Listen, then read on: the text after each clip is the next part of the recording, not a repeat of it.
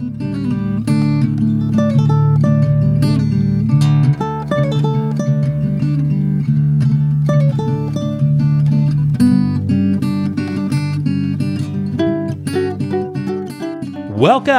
to the Duke and Duchess podcast. Welcome back. We are here in episode 119, where we will be talking about chapters 2 and 3 of Gardens of the Moon by Steven Erikson. Our next book club will cover chapters 4 and 5 of Gardens of the Moon, so mark that down. Our spoiler policy is that we will not discuss anything that happens after chapter 3 of this book while Liz has read the book. I have not, so I don't know what's going to happen after this section. So no spoilers, all of you out there in internet land. Okay, so I promise I'm not going to get too far into this, but I have been waiting all week to hear your reaction to one particular plot point. So, real quick, I just want your one-word reaction to Hairlock the Puppet.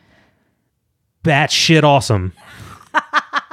I just made it into one word. I forced it into one word. I have a lot to say. Yeah, we don't need to get into it anymore. I don't want to get into it anymore. Right. I'm just going to say it was just crazy enough without going over the line. All right. For me. Yeah. Well, let's jump into chapter 2. It's kind of a long summary, so take a deep breath. We open on the fall of the free city of Pale. The sorceress Tattersail, still reeling from watching her entire cadre be destroyed, is approached by the tattered remains of the bridge burners. This once legendary military unit has been almost entirely dismantled by the Empress Lazine. The bridge burners have made a desperate alliance with the shifty sorcerer Hairlock, the last remaining member of Tattersail's cadre. The bridge burner's mage, Quick Ben, shifts Hairlock's soul from his dying body into a creepy-ass puppet and then gives it to Tattersail to look after. Now, Tattersail doesn't like Hairlock, and she's not sure if she trusts the bridge burners, especially since their new recruit, Sorry, is freaky as hell. Freaky deaky. And despite this, Tattersail decides to help them in their maneuvering against the High Mage Taishren, a man Tattersail suspects is responsible for destroying her cadre and her lover Kello. Tattersail consults the deck of dragons and discovers that the god of chance, Opan, is influencing the game. Wizards and intrigue and puppets, oh my. So let's talk about the Snapter before we jump into the plot here. As is protocol. As is protocol. So I'll just read it real quick. It's not going to take long. With the coming of the Moranth, the tide turned, and like ships in a harbor, the free cities were swept under imperial seas. The war entered its 12th year, the year of the shattered moon and its sudden spawn of deathly rain and black-winged promise. 2 cities remained to contest the Malazan onslaught. One stalwart, proud banners beneath Dark's powerful wing. The other divided. Without an army, bereft of allies, the strong city fell first. So, obviously, the stalwart, proud, bannered city is Pale. Where we are now. And kind of foreshadowing that the second city is going to be Darujistan, which is where most of our characters are headed. So, yeah, so we know, obviously, at the end of this chapter, not even the end, we know pretty much at the outset of this chapter what happens to Pale. We don't know anything about Darujistan, other than It's mentioned that that's where they're going next, and we have this Snapter.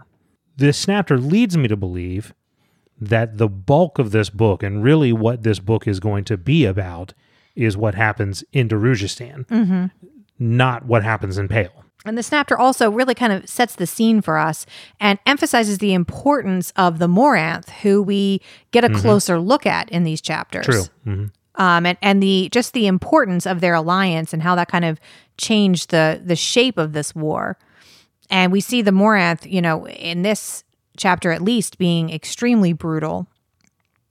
So this chapter it's divided into a couple of different scenes. So that's kind of how I divided my notes. Except I will say when it was late when I was taking my notes, so I forgot the word for scene. So I called them narrative tidbits. Like, I mean, that I mean, it's effective. so the first narrative tidbit that we have. All right, we'll go with that. I want to talk a little bit about that structure. We talked about the idea that it's broken up in scenes, and what I like about that is it by no means is the only place it does it, but I love the way it takes this chapter, starts us off in kind of the middle of it. Mm-hmm. It seems to us like it's the end because it's right after the battle, this big climactic thing, right?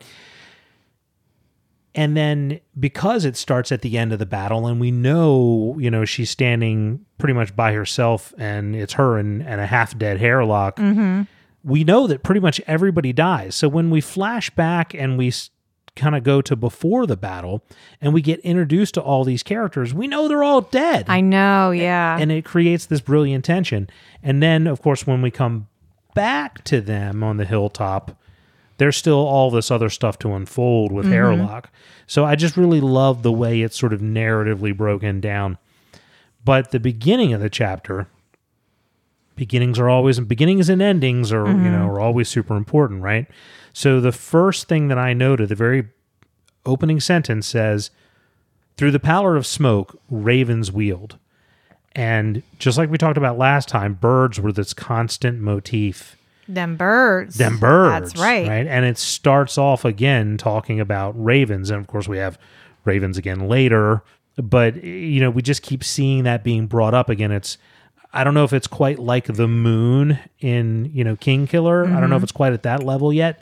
But it's this constant thing that we see being brought up over and over again. And I don't know the entirety of what it means, but I'm sure we'll find out more.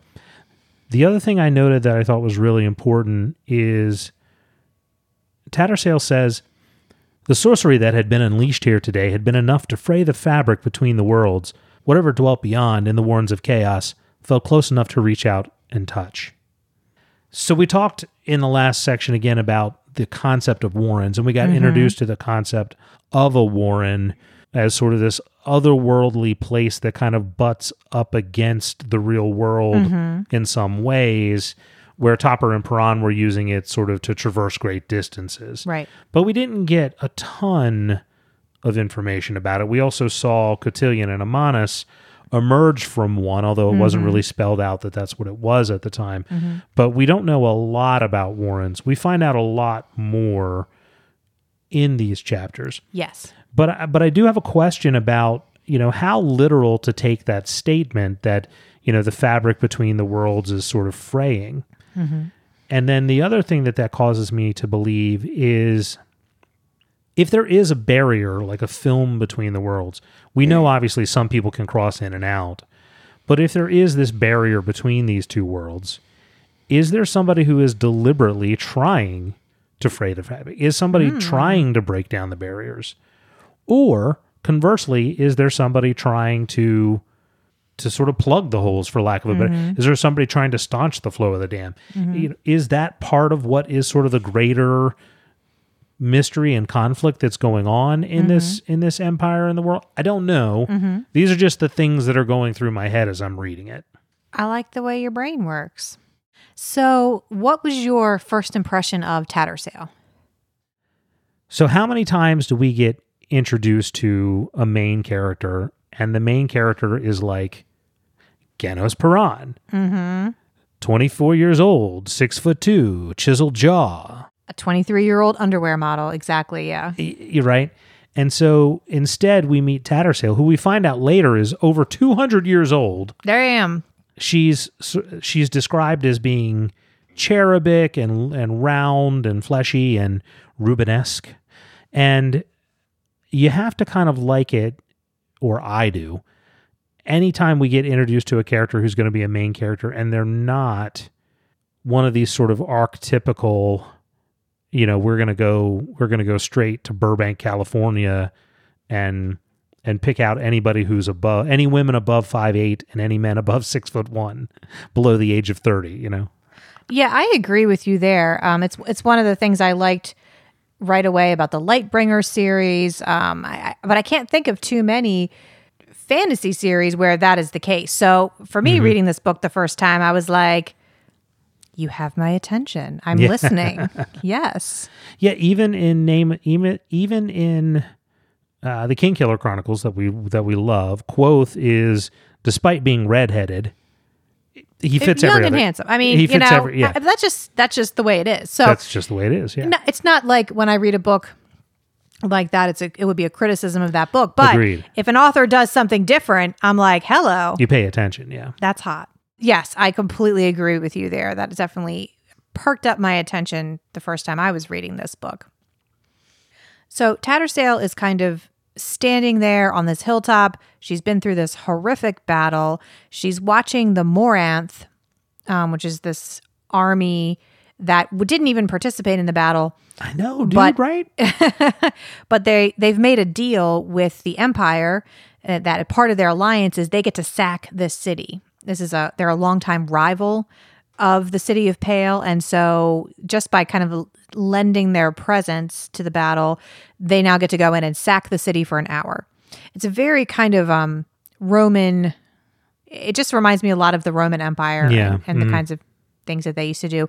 I could be talking completely out of my ass. I don't know if the Romans ever actually did that, but I don't know if it was kind of an archetypical empire-ish thing to do. Tattersail's not happy with it, though. No, and so early on we find out that she's not necessarily drinking every flavor of the Imperial Kool-Aid. And really, when you think about it, of all of the characters whose point of view we've been able to see, I don't know that anybody is like a super patriotic, Malazan sort of. Even though we kind of head hop a little bit, we don't really get too deep into anybody else's perspective and feelings, really, other than Piran and Tattersail. Now we get a little bit like of the captain and Itko Khan. So it's not like we never do. We get a little bit later with Whiskey Jack. Actually, now that I think about it, it's really only Lorne, the Imperial adjunct, whose head we spend any time in, but never learn anything about what she's feeling or her past or her history. Her perspective is almost like a camera lens. Yeah. It's only what's happening around her. You never hear her opinions or a lot of her inner thought. She would give you opinions about what she sees going on around her, but she's not reflecting back on any sort of greater insight into who her character is. Yeah. Now that I think about it, I was initially thinking it's only Piran and Tattersail, but as I think about it, that's not really the case. And Lorne is also the only one who hasn't sort of had an internal dialogue of, oh my God, this is a mess. So we don't know if that's simply because we aren't hearing it or if because she's a robot. I don't think she's a robot, but she definitely keeps her thoughts and feelings locked down pretty hard. Yeah. So it's been a 3-year-long siege. It's finally ended. Tattersail is standing there on this hill, and she looks to her left and she sees the last remaining member of her entire, pretty much anyone who was standing on the hill is the wizard Hairlock. Tattersail and Hairlock don't like each other very much. She's not particularly sad to see him disemboweled, let's just say. You definitely get the gallows humor sense of, you get the soldier's sense of sort of black humor, in this chapter. You get a fair amount of that for sure. Oh, absolutely. I think it's fair to say everybody we've encountered in this book so far has PTSD. Well, I mean, you don't want to get me down that rabbit hole. No. I mean, no, nobody actually has exhibited any symptoms of PTSD, but they've certainly all been through extreme trauma. We definitely can agree on that. I'm not trying to get into a diagnostic conversation. They've been through some shit. Yes, they have. And Hairlock in particular, his bowels are being held in by like a web of magic. And so they have a conversation about what's going to happen to him next. And Hairlock informs Tattersail that he's got a back door. Hairlock, you ain't got no back door. You got a screened-in porch. That's right. That's right. Not anymore, buddy. So Hairlock is kind of a dick, I think it's fair to say. I don't know that I would agree with that, actually. What? He's a little bit of a dick. Yeah, no, you're right. No, you're right. The more I think about it. And he's not a big fan of Tattersail, but he really, really hates the head mage Taishran, who we've yet to meet. But they're talking about how much he hates Taishran, and Hairlock is trying to get Tattersail to realize something as his back door is approaching. And I love the way the tension is built here. You know, it starts with Tattersail standing there. The battle is over, but she feels like something even worse is coming. Yeah. And the feeling grows and grows as she's talking to Hairlock, and he's talking about how his back door is coming to him. And she turns around and there's Sorry. With this sense of evil just emanating, as is the case with all 15-year-old girls. Just a spirit of evilness descending. It's rolling off of her in black waves. Angst But especially Sorry. Especially Sorry, right. So Sorry is in the company of the Bridge Burners, Whiskey Jack, Quick Ben, the Mage, and Callum. So there's one thing that happens slightly before that. There, as Hairlock and Tattersail are talking, Hairlock once again warns her, and he says, you know, he's trying to get her, as you said, to recognize something that occurred, but then he says to her, "There's always a risk of knowing too much." And again, this theme of information as being something that's dangerous arises. This is now like the third time it's come up in not even as many chapters. But then we meet everybody. And the first thing that I note, the first thing that happens is that Tattersail goes fanboy over Whiskey Jack. Fangirl, that's right. Okay, she fangirls over the Whiskey Jack? The Whiskey Jack? So that's the first thing that happens. But then she recognizes Quick Ben as a mage and pretty immediately recognizes that he is more powerful than she is. Right. Because there's this interesting concept that they can feel the power emanate off of other mages. Well, and that there aren't that many mages around, so pretty much they all know each other. Yeah, and she doesn't know who this guy is. Right. So that's another factor there. So she's sort of astonished that there's this mage more powerful than she is. She doesn't even know who it is. But what I noted is that even as powerful as she is, even as powerful as he is terrified of Sorry. Yes, indeed. And in fact, a little bit later, he says something to the extent of, "I never really believed in evil until I met Sorry." Right? Which just goes to show. And he's seen some evil. I mean, it's fascinating because we have seen Sorry do nothing. And it's that horror movie sort of framing of the thing you don't see allows your imagination to just sort of grow and build it. The only thing we know about Sorry is the way other people who appear to be powerful perceive her. That's it. Yeah. That's the only thing we know about her. That's a really good point. And this book does have a really kind of horror flavor to it. It does. You've got hellhounds. You've got damn birds everywhere. The birds everywhere. Men killed by pigeons. It definitely hits a lot of those notes. Tattersail and Whiskey Jack they just kind of talk about the battle. They talk about how many people they've lost. Whiskey Jack can look around and see all this empty armor. And I love there's this glorious little bit of prose in the beginning of this chapter where Tattersail is talking about the silence coming from the armor sounding like a dirge. Yeah. It just gives me chills. Well, and of course, we know now why the armor is empty, but Right. when you first encounter that image, it's like, why is she standing in a field of empty armor? Now, people died. Like, there's no question about that. It's just later you get the details. Right. The terrifying and disgusting details. Oh my gosh, every detail.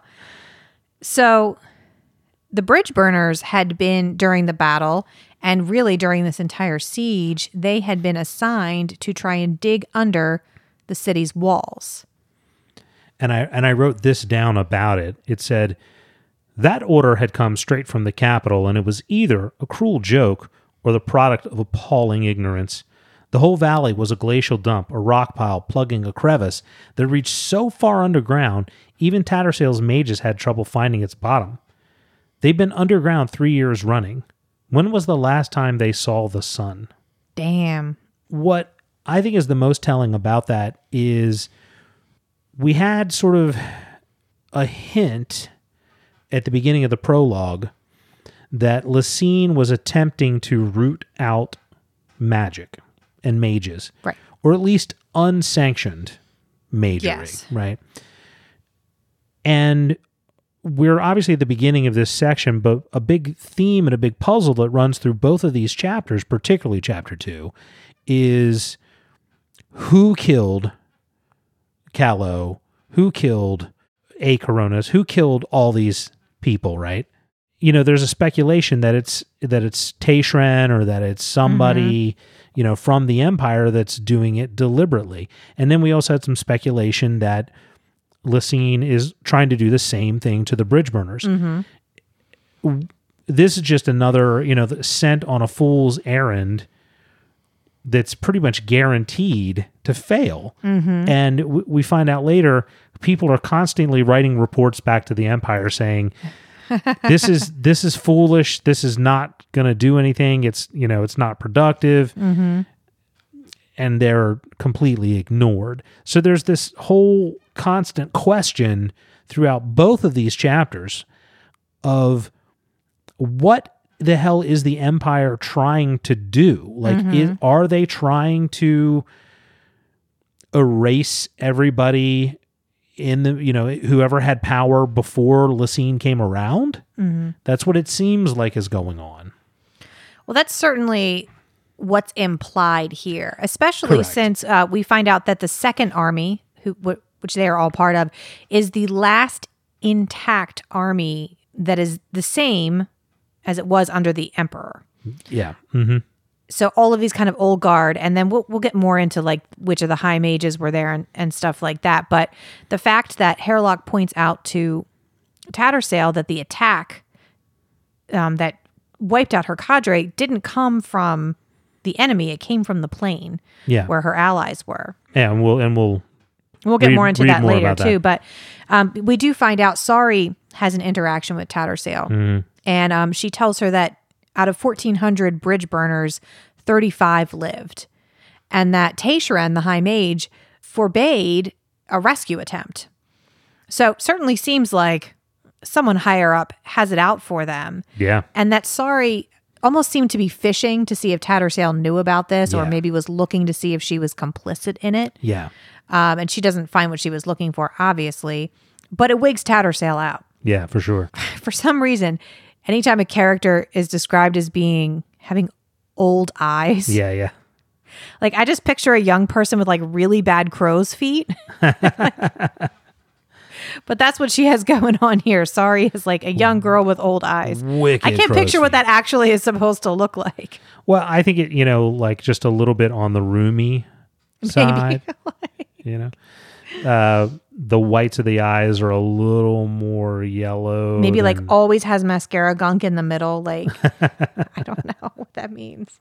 One other thing at the very end of this scene where Tattersail says, like, up to the empty sky where Moonspawn had been. At this point, we don't know this. Right. So this is something you have to piece together sort of in reverse, but that's also why I want to kind of spell it out. So she speaks up and she says, "You warned us," she whispered to the empty sky. "As the memories of the morning returned, you warned us, didn't you?" And I'm assuming at this point that she's talking about Moonspawn, which had been in the sky. And the warning itself is the poem that gets read later, where it says, "He lives asleep, so give silent warning to all. Wake him not, wake him not." The warning being, don't you tug on Superman's cape. That's right. don't you spit into the wind. And you better not wake up Animander Rake. He needs his beauty sleep. Don't make him come out there. No, right? Don't make me come down there, you guys. Make me take off my shoe. Going to get the Death Ravens. Yeah. So the second scene in this chapter is a flashback to the morning before the battle, where Tattersail wakes up to a magical summons. She's asleep next to her boyfriend, Callow. Is that what we're going to call him? Yeah, we'll call him. He's like Merlot, That's what I'm thinking. but bonier. Yes. Because Merlot was a full body. Yeah. So I love Tattersail and Callow. They're adorable. Even just the little bit of time we get to see them together. Totes adorbs. This is the closest thing to nice you're gonna get in this novel. Like the closest thing to like a nice, fun, oh, aren't they adorable? They're so cute. They could live happily ever after if only they didn't live in hell on earth. Something that I really like about this book, though, is the contrast between like this grim, dark world stuff that's going on. But then when you do have a scene that's portraying intimacy and joy, it just makes it shine that much brighter. Mm-hmm. So, yes, 2 thumbs up for Tatterlow. It's better than Cal Sale, so yeah, I'm with you. So they get a magical summons from Hairlock. They head off that way. And right away, there's a tension kind of building. Tattersail right away knows something is up, and there's kind of this sense of foreboding that's growing. Yeah, absolutely. The other thing I noted is, at this point, we don't really understand sort of the rankings. Right. But Tattersail feels compelled to respond to this summons, even though we find out later that Hairlock is technically one of her subordinates. Mm-hmm. But she's definitely intimidated by him, and he definitely seems more powerful than she does. Mm-hmm. So it's not as though the pecking order and the ranks, at least in the mage cadres, are based on raw magical ability. Or even length of time with the Empire, because we find out that Hairlock has actually been with the Empire much longer than Tattersail. Mm-hmm. So she and Kello get ready, and they're getting ready to go. And the way that this narrative is structured, we already know that they're all going to die. And Stephen Erikson even kind of puts it out there. He says, he's talking about them getting dressed, and he says, less than an hour later, Kello would be incinerated beneath a wave of blue fire, and ravens would be answering Tattersail's despairing scream. Damn. Right? Yeah. It's dark. So then she steps out, and they both turn around and look at Moonspawn. So, to this point in this novel, we have definitely seen some magical things, some pretty crazy, wacky magical things. Mm-hmm. Most particularly, what happens at the beginning of the first chapter with the Shadow Hounds, the Hellhounds, Amanus and Cotillion who come out of nowhere, Rigga possessing the girl. So it's not as though this has been like a low magic setting, not by any stretch. But the entrance of Moonspawn is like the harbinger of just this whole world of batshit crazy magic. Right. So this is the first sort of hint that this world is not like our own. It kicks it up a notch, doesn't it? The hits just keep on coming. So we start with Moonspawn, which is a floating mountain fortress suspended over the city of Pale, right? Filled with people from the T-Stand-D. We find out they don't have any allegiance to Pale that we know of, and we don't really get a lot of explanation for why they've been partnered with Pale, right? Mm-hmm. But we just sort of get the beginning of it. But from here, like, this is the thing that breaks the seal. And the rest of the chapter, here are all of the batshit crazy things that happen in a list. Okay. Oh, lay it on me. When you lay it out this way, you recognize just how insane this chapter is. The next thing we get introduced to is the Telon Emas. I don't know if that's how you say it, but the Empress's undead army, which they just casually throw about. Then we get Animander Rake, who we find out about here, who is somehow subservient or a part of Mother Dark. Mm-hmm. That's not ominous at all. We learn about Elder Magic, the Corralled Ghislaine, the concept of being able to smell another mage's power, a Barghast, no explanation of what it is, a Telemann Giant, again, other than being big, we don't know, a Coronis, who carries a flaming staff, a Coronis, great ravens, which I did the math, would be almost 7 feet tall. Oh my gosh. Blue fireballs from Tayshrin, waves of rotting necrosis from Animander Rake, the fireballs that kill Kalo, the wave that cuts Hairlock in half, globes of protection around Tattersail and Kalo, the Kenrila demon that pops out of the ground for no goddamn reason and kills Nightchill, the ethereal wings of ice that killed a Coronis, magical tarot cards, and we wrap it all up with a soul-possessed marionette. This chapter is batshit crazy. Yes. So this is where I said earlier I had some things to say about this. And, the puppet is the icing on a crazy-ass cake that is just pure fucking icing. It's amazing. Right? So this is the burger cookie of fantasy chapters. It's taking a burger cookie, chopping it up into small pieces, and then using it to make a cake that you ice with other burger. It's just, I can understand how for some people this could go too far. Right. The layers of magic just thrown down so quickly. For me, it is just the right flavor of insane. Yeah. I love it, but I can fully understand how somebody else might not feel that way. Yeah. All of that is just in this chapter. In this chapter. All of those, by the way, entirely new concepts, not introduced prior to this chapter. Right. That's right. It's not giving you time to this is not Stormlight Archive where we eke things out to you a little bit at a time. There's no chart in the back. No, catch the fuck up. Right. Right. He seemed to say. Tattersail and Kalo walk over to Tayshren's tent, and outside of the tent is a soldier standing on guard. And Tattersail has a friendly little interaction with him. But I thought it was worthy to note the interactions between the different ranks of soldiers in this army. The way that they're kind of estranged, but depend on each other completely. And so they have this little saying that they say to each other, always an even trade. Mm-hmm. Like, we might not have anything in common or really have anything to do with each other most days, but when it comes down to it, you're going to save my life. I'm going to save your life.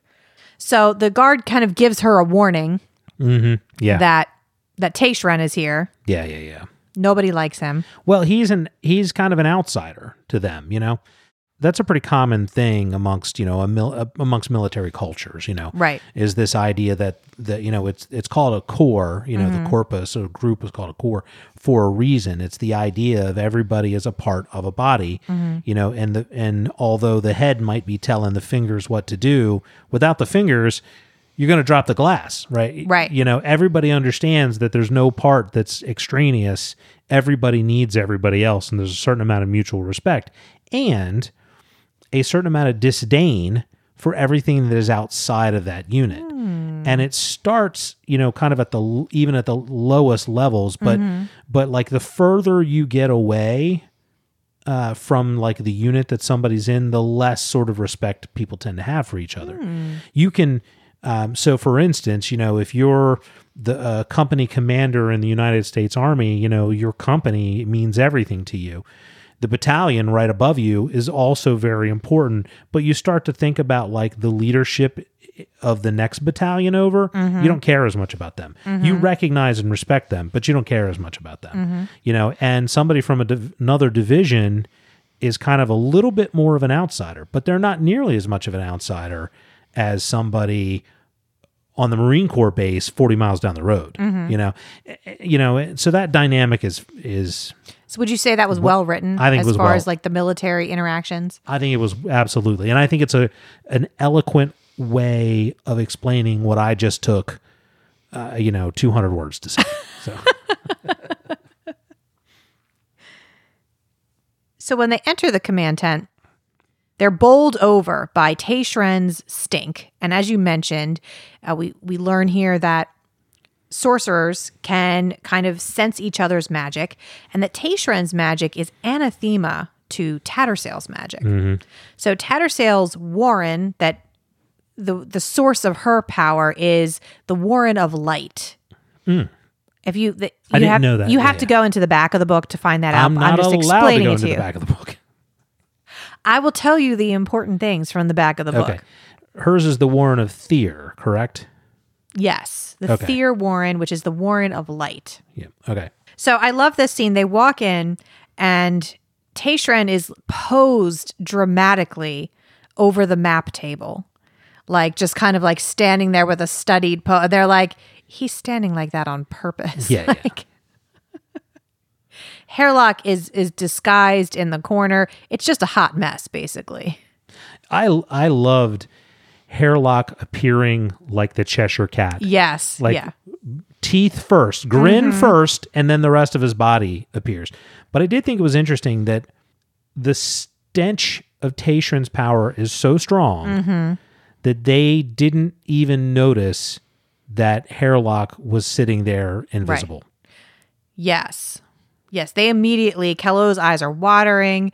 Tattersail's got a migraine headache. So it just shows you how powerful Tayshren is. Yeah.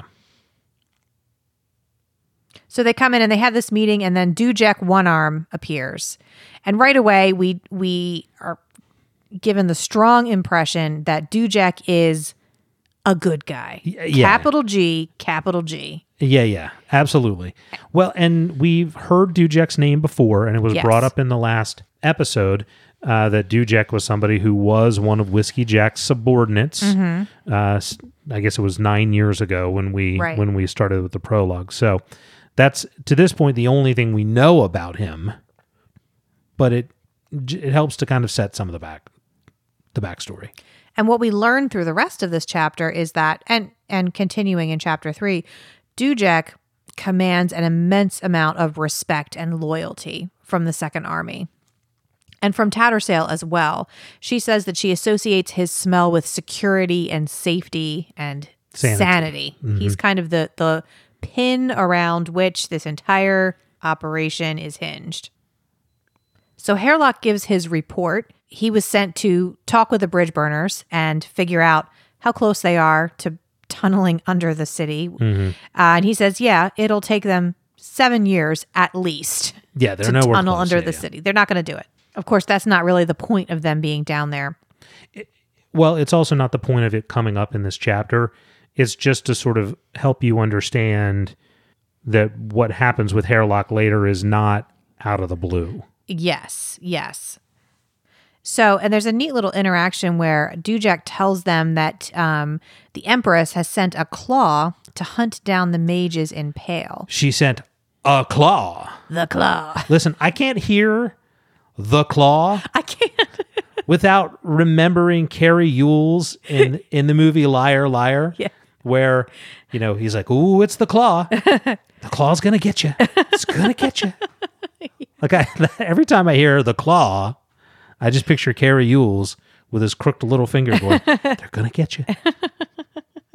What you're building up to Yes. is what I, in my notes, refer to as the drama in the tent. Yes. There's There's some drama. huge blow up between Hairlock and Tayshren that even Tattersail and Kalo don't understand what the fuck is going on. Right.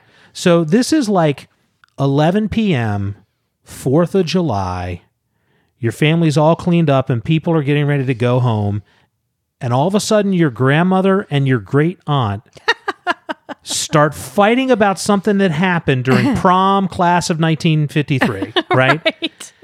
And she's like, you were flirting with the captain of the football team. And the other one's like, you don't even know his name. And she's like, his name was Johnny Pemberton. And you're like, hey, what happened with Johnny? And they both look at you simultaneously and say, he died in Korea.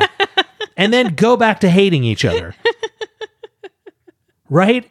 And like, Very true. I'm watching this whole thing and I have no idea who did or didn't give Johnny Pemberton 7 minutes in heaven. Well, he's a high schooler, so let's 5 minutes in heaven, 3 minutes in heaven. But there's so much depth and back story to this, you can't follow it, right? But Hairlock is convinced that the leader of Moonspawn is Animander Rake. Yes. And Taishren is hiding this fact for some reason. But we don't know why he thinks that or why it would benefit Taishren to hide that fact. Or at least I don't. Yes, and Hairlock hints that he knows a lot of things. He hints that the fact that they are going up against Animander Rake with only 3 high mages is crazy and is being done on purpose. And then he even insinuates that he knows which 3 mages are getting picked. Yeah. And listen, I don't think Grandma went down on Johnny Pemberton, but I don't know. It definitely seems like she might have. But she might have. Like, so we know that like there's all this tension and he's like, oh, this is going to happen. But we just don't know enough to really piece together the truth of it. But the other thing I noted is Hairlock is capable, it appears, of placing suggestions into other people's minds. So they're trying to wrap this thing up. Taishren and Dujek are saying, they're asking why now, right? Right. And Dujek and Taishren are like, because the other armies are away. This is the only time we can do this without risking having another army outflank us. Right. Which, by the way, makes perfect tactical sense to me. So it all makes sense from that perspective. And then eventually Taishren's like, you know what? You don't fucking get to ask why. We're goddamn doing it. Right. Right? And so they're trying to pack up. And then at that point, Hairlock, it says, I'll read it to you. Hairlock remains seated, eyes closed as if asleep. And then blah, blah, blah, they continue to fight. And then it says, Dujek surveyed his cadre and was about to add something, but Kalo spoke first. Animandrous. Hairlock's eyes snapped open, found Taishren with bright pleasure. Ah, he said. It very much gives me the impression that, like, Hairlock was trying to send the images to Tattersail and Kalo so that they would recall this poem. Because as soon as Kalo mentions the first line, Tattersail's like, that's right. And, he closes his eyes, doesn't say anything, and he has been nothing if not fucking vocal throughout this entire... It's the only time where he shuts his mouth. He shuts his eyes, and then as soon as he says something, Hairlock, Kalo that is, says something, Hairlock is like, aha, it worked. So that's the impression I get. That's a very interesting thought. I like it. And I love here the introduction to Animander Rake, the Lord of the Tea Standee, who are the souls of Starless Night, the Mane of Chaos. I mean, so when they realize that they've known that there was some sort of higher person kind of up there running things, but they didn't know who. When they find out who it is, they all just shit themselves. Yeah, except that besides the badass nicknames, we don't know who it is, right? So this is their way of trying to say to us, holy shit. This is a badass. Yeah, it's mofo Hulk right Hulk here. Hogan up in there. It is Hulk Hogan. Oh, God. Did you just ruin Animander Rake for me? I think you might have, you bastard. No. Hey, kids. With the Got some great ravens up here. of America. I hate you right now. The Wizards of Dark are going to win now. Oh, God. You gotta say your prayers. You gonna listen to Mother Dark. You did. You ruined Animander Rake, you bastard. That's all I can picture.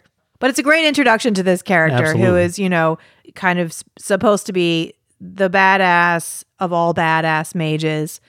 We also learn here that Hairlock, as we said before, has been with the Empire since the Seven Cities fell. And they talk a lot about the Seven Cities. That is where Callum and Quick Ben are from. And we'll talk about that more later. But one thing that really strikes me here is this idea that every empire is kind of inherently pulling apart at the seams. Tattersail is thinking about how people from the Seven Cities seem to really chafe still at being under imperial rule, and she calls them the closeted ghosts of the conquered but unconquerable. Yeah. And so I just think speaks to this theme of imperialism and how the only way that empires can really survive is just to keep expanding. Mm-hmm. Yeah, I mean, that's a really common thing that we know sort of happened in history as well, is that you would conquer one nation. If you're the Romans, you conquer one Germanic tribe, and then you, rather than allowing them to just send their soldiers back to farm their land, you take those fighting men and you put them somewhere else to fight against some other enemy, to keep them engaged and to give them another enemy, somebody else who's killing them other than you. So within an hour of this meet, what I like about this is he's not like, we're going to attack tomorrow, or, it's like, we're attacking within the hour. Get your shit. Let's go. Right from here, they're basically sent straight to the battlefield. So we just now have an intense bloody insanity. Yeah. Absolutely. All those things that I read in the list. Yes. 90% of them happen in about 4 pages. Yes. So they're fighting with 3 other high mages. We have Nightchill, her boyfriend Belurden, who is a Thelaman giant. The Thelaman giant, Belurden. And Coronis. I mean, how can you not? How can you not do that? All I can hear. I have to say, for the sake of the podcast, I'm glad he's dead. I know, yes, because that could get old. That really could get old. A Coronis. Yes. But it's not old yet. He's a fire wielder. And again, chubby. Yeah, that's right. I like it. A Coronis, more than any of them, seems straight out of like a 1987 video game, though, right? Absolutely, D&D character, yeah, right. With like the fire staff, like you can see him wearing red robes. Yep. He's got a hairy chest sticking out. Absolutely, he's as tall as he is wide. Yep, totally. So I love the scene where they're all standing there, the tension is building, and Hairlock, he knows something, so he's kind of being smug. He's like, I know what's going to happen. Anyway, the tension is building, and then the fortress, which has been slowly revolving this whole time, just stops. Yeah.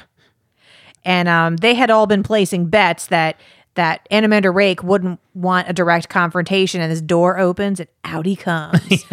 Blah, and he rips off his tank top and you just know the shit's going down. He takes his blender, it's got 18 raw eggs in it, and he just chugs it down. Chugs them down. You're going down, brother.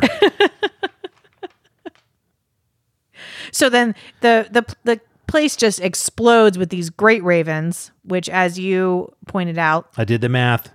6 foot, 8 inches tall. Oh my gosh, that's crazy. Animander Rake, the lord of the black-skinned T-Standi, who has looked down on 100,000 winters, who has tasted the blood of dragons, who leads the last of his kind, seated in the throne of sorrow and a kingdom tragic and fey, a kingdom with no land to call its own. Do you remember the movie Snatch? Yes. There was the character in there. I hope it's the right movie. There's a character in there, Bricktop.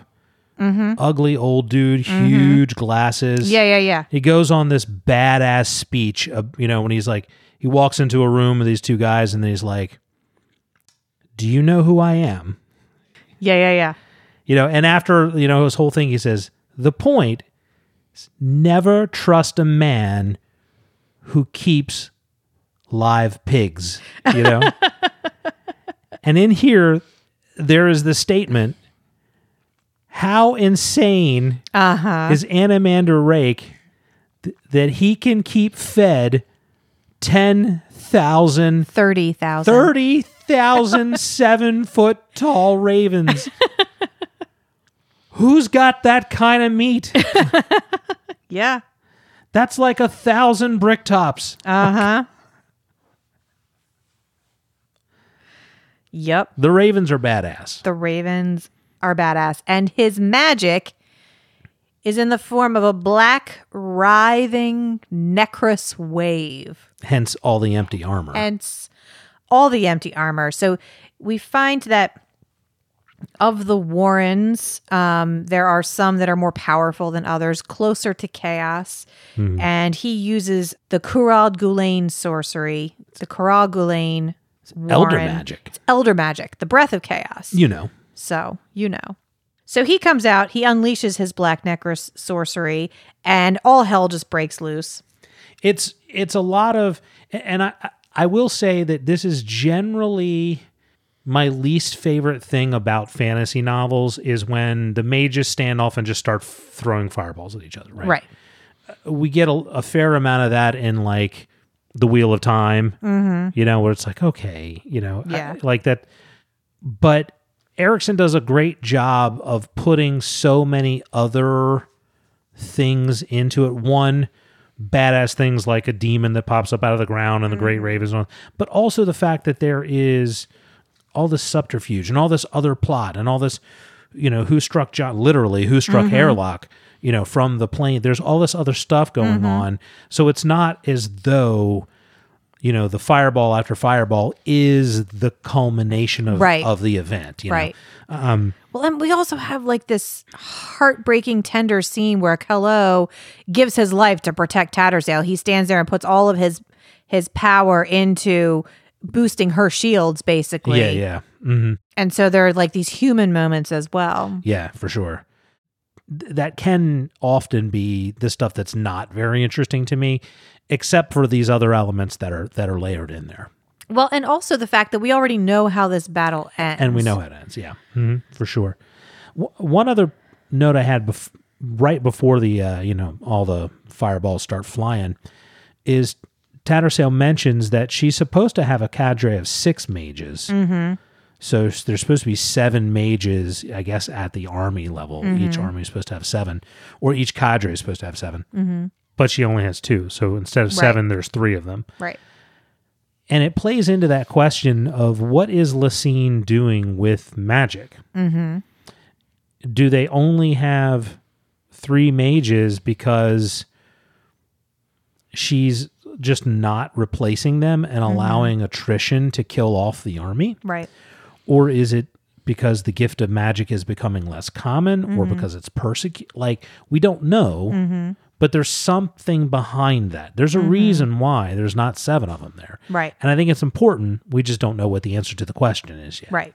But the thing that I think you also have to ask when you're going down that road is if Lysine is trying to just kill off mages and get rid of all the powerful mages, then why would Tayshren go along with that? Because if the idea is that she's just trying to eliminate threats to her and not have anybody uber powerful, well, Tayshren is uber powerful. And he's obviously no dummy. So if this is a purge, then he would have to be thinking, my number is going to get called too. Right. So why would he go along with that? It almost seems too simple. And that's something that gets brought up in the next chapter by Belurden. And obviously we are only in chapter 2 of a very large book. So you're right. It does seem like there's got to be something more to it. But at this point, what's very obviously in front of us is, it looks like Taishran, acting on the Empress's orders, is cleaning house. Yeah, I mean, I think that's what that's what Hairlock is trying to lead us to believe. Yeah. So let's talk about kind of what happens then on the battlefield, right? Let's talk about Kalo being killed and Hairlock being cut in half, right? Well, and before we talk about that, just quickly mention that the 3 mages that are there are all ones that were favorites of the Emperor and have not seen action since Lazine took power. Mm-hmm. Correct. Yeah, they've been called up out of being kind of shoved off to the side all of a sudden. They were put in desk jobs. Yes. And now they're being sent back out. Yeah. To fight Animander Rake. Yeah. So we have Night Chill who gets killed, A. Coronas who gets killed. So Taishran, Belurden, and Tattersail are the only ones who survive. But Taishran has like a blue fireball that, is the first sort of thing that happens. He's standing basically at the front line, damn near under Moonspawn. Mm-hmm. But then from the plains beside them, so not coming from the direction that Taishran and Moonspawn are occupying, but somewhere from the side of them, these blue fireballs come and kill Kalo and Hairlock. Mm-hmm. So it obviously wasn't Taishran himself doing it, because he would not have been in the right place to have sent the fireballs. I'm not sure about that. I feel pretty confident about that. Because he would have been in the same direction as Moonspawn, because he's damn near under Moonspawn. Mm-hmm. So if it had come from him, it would have almost been like it had been coming from Animander Rake. It would have almost come from the same angle. But instead it comes from 90 degrees away from the plains. So obviously it's somebody else. Whether that is somebody who, something that Taishran knows about or not, we don't know. Right. But it definitely wasn't Taishran himself. So in our next little scene, Hairlock gets a makeover. And we get our first real breakdown of how magic works. So Tattersail explains that basically mages crack the door to an kind of extra dimensional space called a warren and channel the power that comes out. And they use whichever warren chooses them. And warrens have different kind of patron deities and different characteristics. Mm-hmm. Hers is the Thir Warren, the Warren of Light. Other warrens are like the Denul Warren is mentioned here, which is the Warren of Healing. Mm-hmm. It just kind of really shows you how extraordinary and unusual it is for the Empress to have her own personal warren that doesn't have any patron god. That's just used for like travel. So you kind of get a sense of like how unusual that is. Well, and that's the comment that came from Topper. We carved this place out. Yeah. But at the time, you didn't know what that meant. Right. So the other thing, this is when Sorry sort of pops back up again, right? And Tattersail says that she can taste her presence. And we get a little bit of that beforehand, too, when she said she could feel like something in the darkness approaching. Mm-hmm. And then, boom, Sorry pops up, right? So I guess my question is it Riga, or is it the presence of Cotillion Animanus, or Cotillion, that she senses? I'm assuming it's Cotillion. Mm-hmm. But we can't forget that Riga's bouncing around in there somewhere as well. I think she says something to the extent of having the sense that a god has stepped into the mortal realms. Well, and we find out later in the cards that it's not just Cotillion that's at play, and this might actually be something from chapter 3, but we find out also that it's Opon. Mm-hmm. So we presume it's Cotillion. Mm-hmm. but we can't rule out the possibility that it's Opon or somebody else we don't even know about. Right.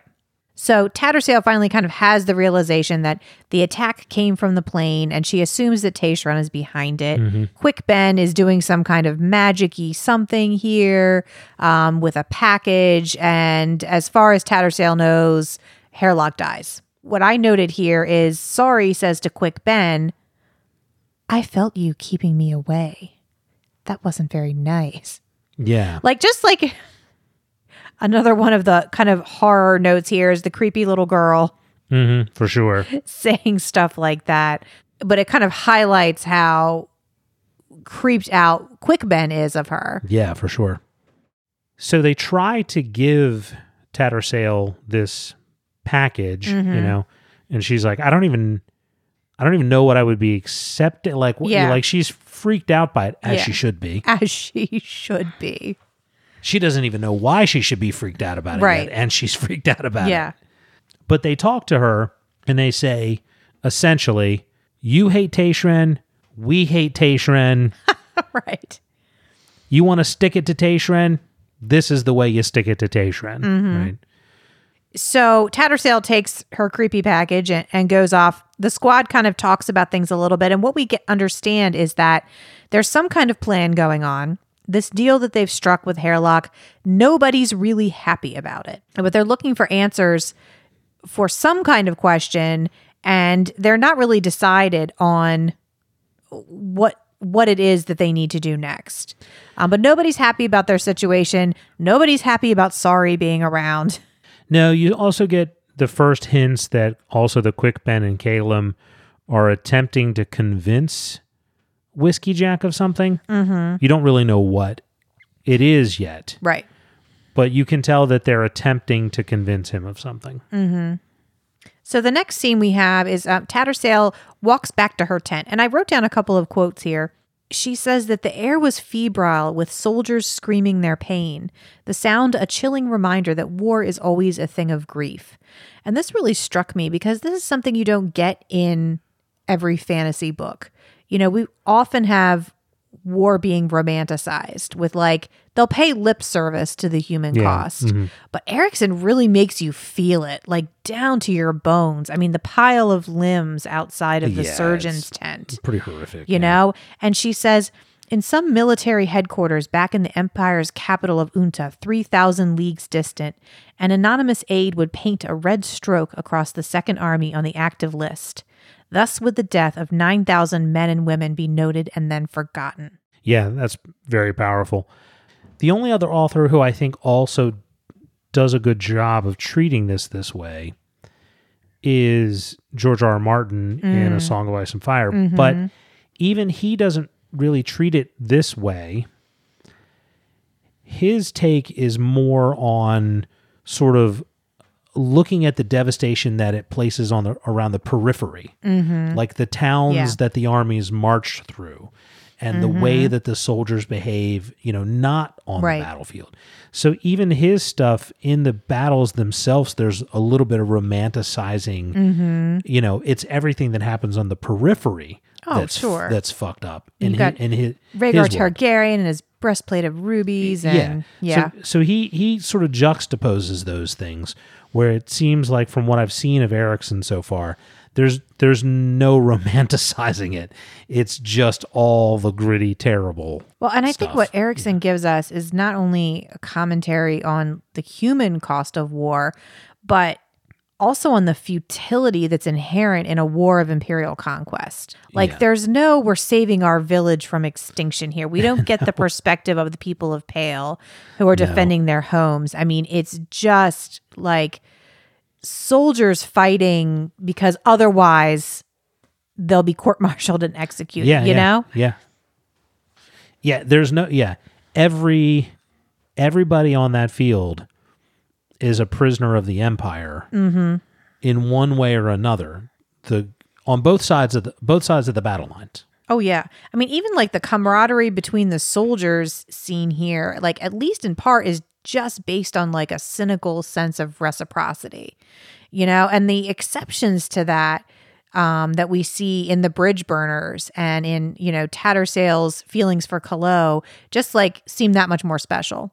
But let's talk about Tattersail and her creepy toy, because this scene just absolutely is chilling.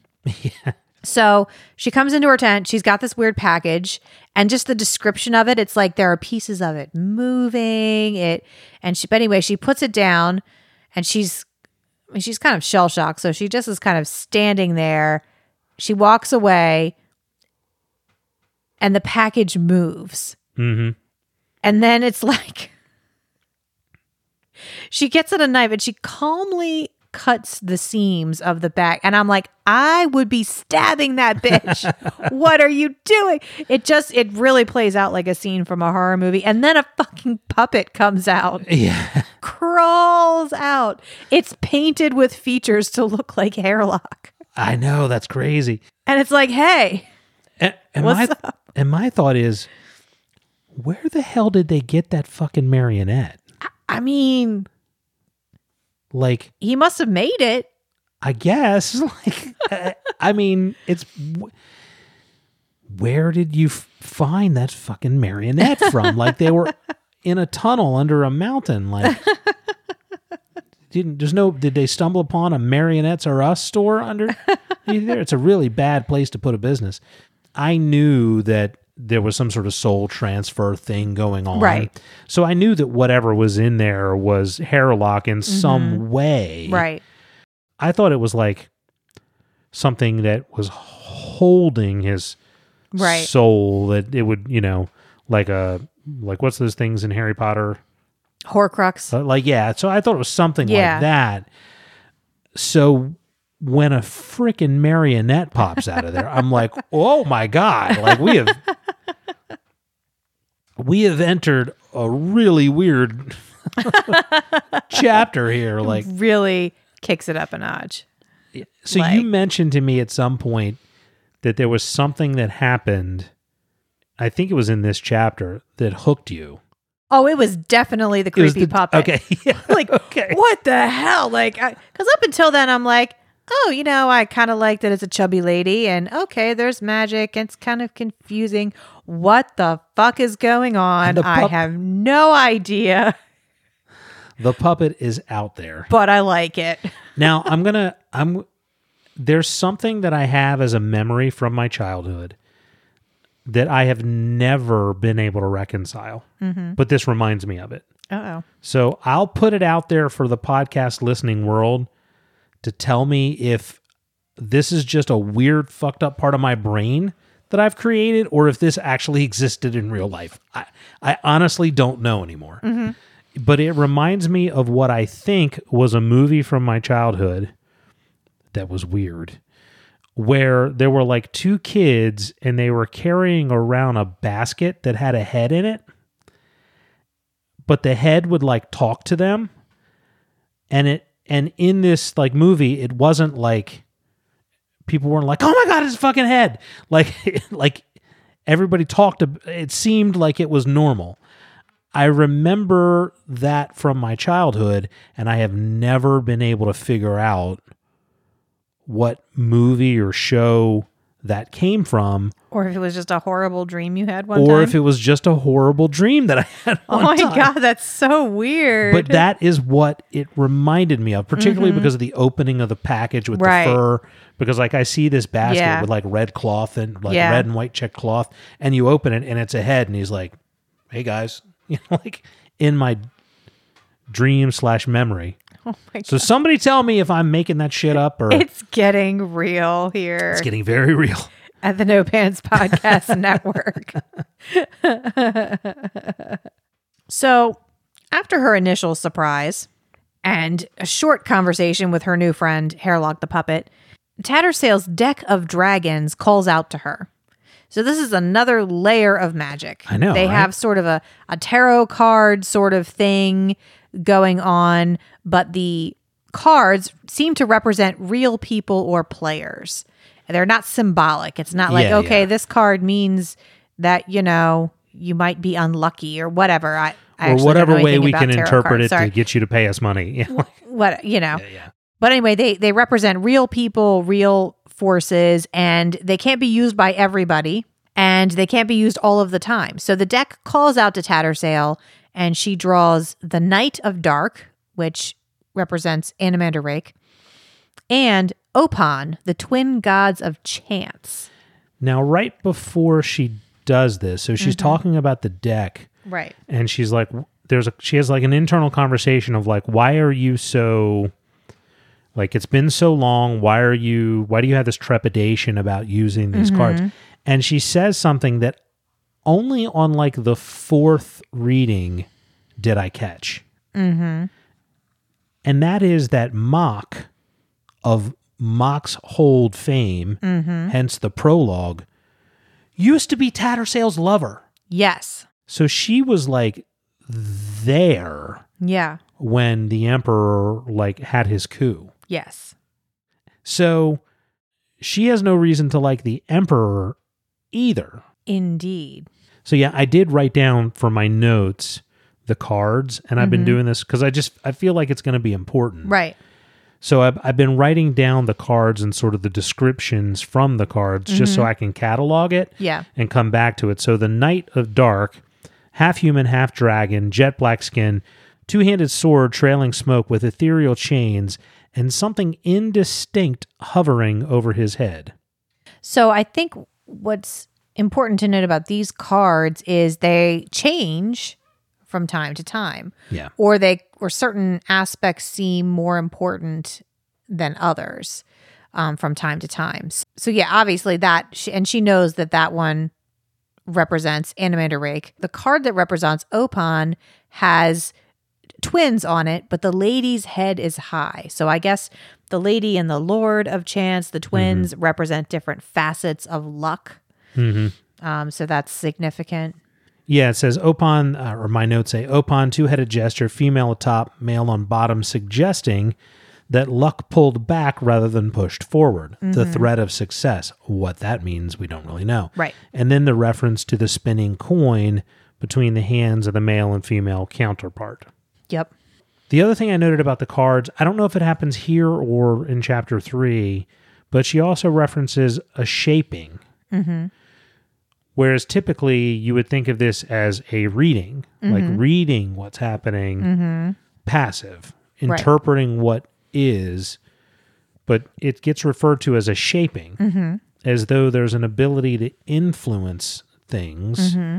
I don't know if it's through the cards or through the knowledge of the cards, which gives you the ability to sort of shape what's going to happen in the future. Yeah. But I did note that the word shaping seems interesting here because it represents sort of an active element to it that you never typically get with like tarot cards or something like that. Yeah. What it means, I don't really understand. Well, let's get into chapter 3. Let's do it. In this chapter, we catch up with our old friend Paran, who receives word that the girl he's been hunting for the adjunct is with the bridge burners at Pale. He's being sent to take command of the squad and take Sari out. He's escorted by a claw agent into Pale and warned that the bridge burners don't keep captains very long. Poor Paran no sooner meets his new squad as he is stabbed in an alley by Cotillion. Meanwhile, Tattersail gives a Fatid reading to Taishren and gets pulled into the scheme cooked up by Quick Ben and Hairlock. And all the while, Opon's coin is spinning. Spinning, baby. That's right. So, should we start off with the Snapter with this one as well? As is protocol. Want to read part of this to you because all right. This Snapter jumped out at me in a way that it hasn't before. Okay. Thelamin Tartheno Toblekai. Find the names of a people so reluctant to fade into oblivion. Their legacy rots my cynical cast and blights my eyes with bright glory. Cross not the loyal cage embracing their unassailable heart. Well, then we meet Belurden, and this Snapter just makes that scene, if it could possibly have been more heartbreaking, even more heartbreaking. Yeah, for sure. This little tidbit of knowledge about the Thelamin as being some kind of almost vanished race. And just that last line. Just gets you It does. right in my feelings. So it's an interesting use of language there, because if you don't read it carefully, you hear the words rot, blight, cage, like you hear this very negative stuff, when in actuality what it's telling you about is sort of like hope and perseverance. You know? So it's an interesting choice of words to express that sentiment. The other thing I noted is that Stephen Erikson loves the word menhir. It's like the third chapter. It's the third time he's used that word. I had to look the word up. Like he's using it. He's throwing menhirs around like they aren't 2,000-ton blocks of stone, right? The other thing I noted is that this snapter is written by Godhose. God.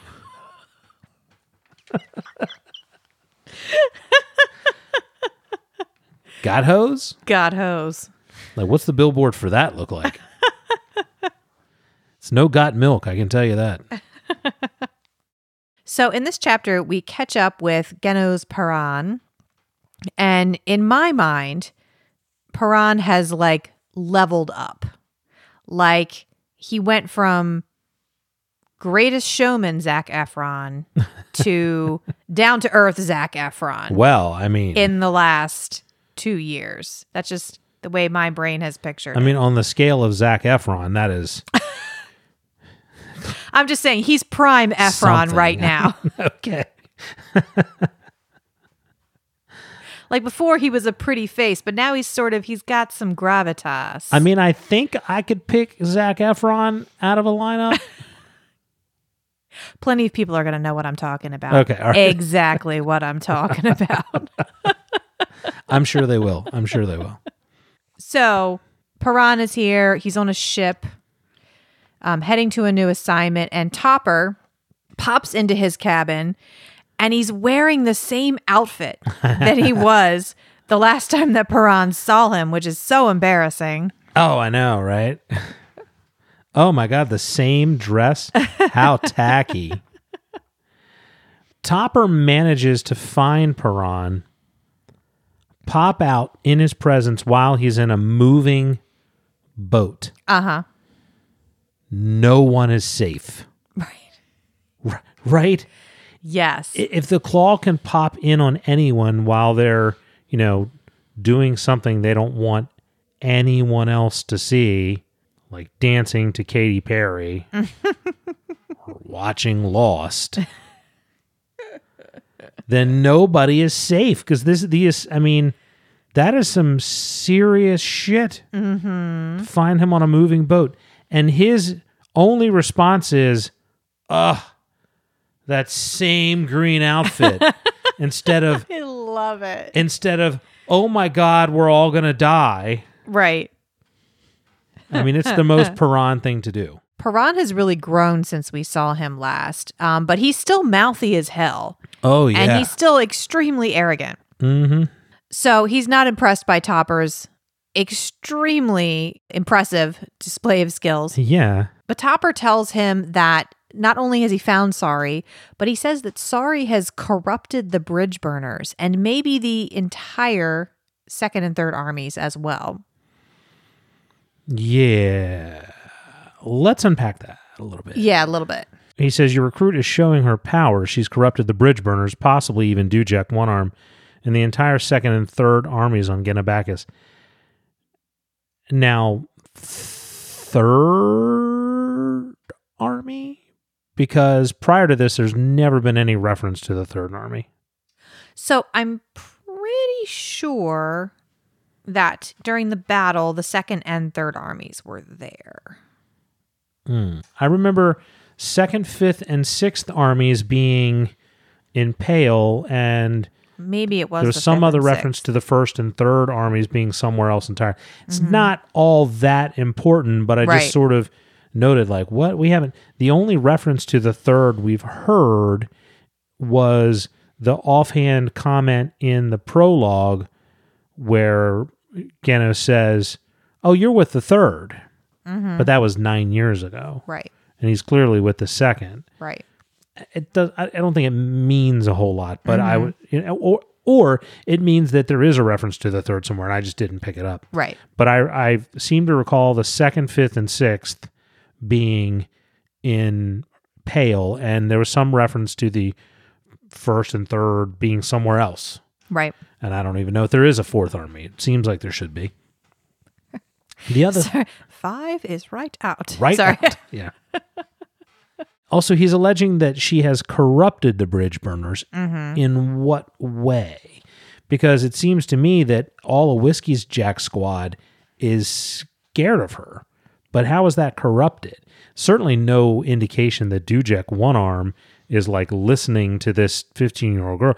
It's a weird statement to make. And I don't know if it references the fog of war or if it references that Topper is trying to make things sound more outrageous than they are. I don't know how much weight to put in that. That's a good point. But I think what we can take away from this is that Topper confirms some of the things that were insinuated in the last chapter, that Lazine is out to get the Second Army. She said she wants Dujek disarmed. Oh, God. Ha ha. So bad. That's so bad.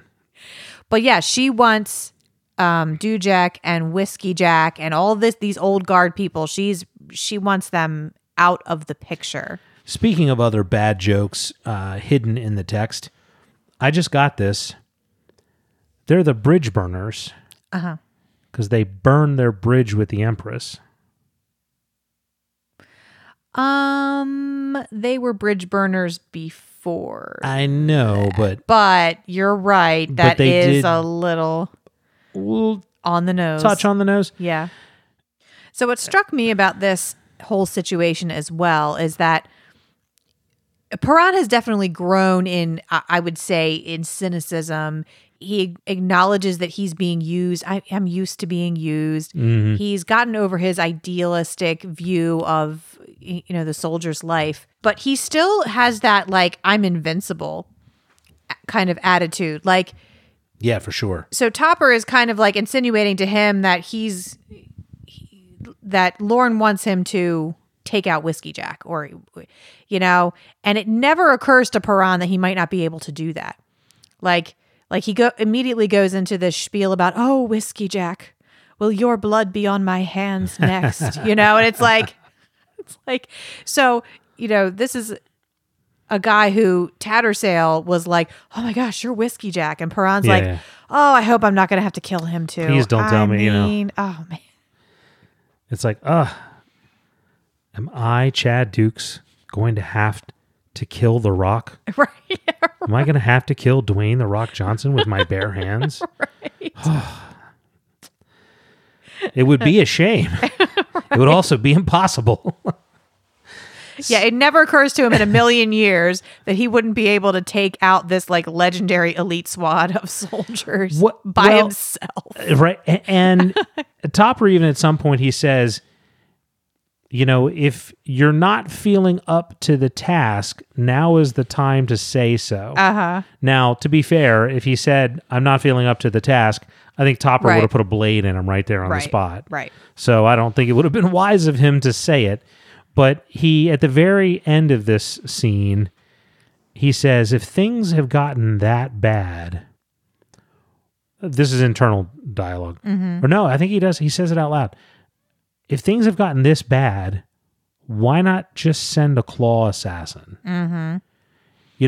Which I'm thinking the same. In fact, I think like 3 sentences before he says it, I wrote in my notes, like, why wouldn't you just send in somebody else? Why are you sending this incompetent like person with no like history of being able to do? He wasn't raised to do this. He wasn't trained for 20 years like a claw or 15 years like a claw assassin. Why are you sending this guy after him? And then earlier in the section, Topper says, I see you've made no effort to improve on courtesy, Captain. I admit, I understand nothing of the adjunct's faith in you. And those sort of phrases got me to think, what if the adjunct wants him to fuck up?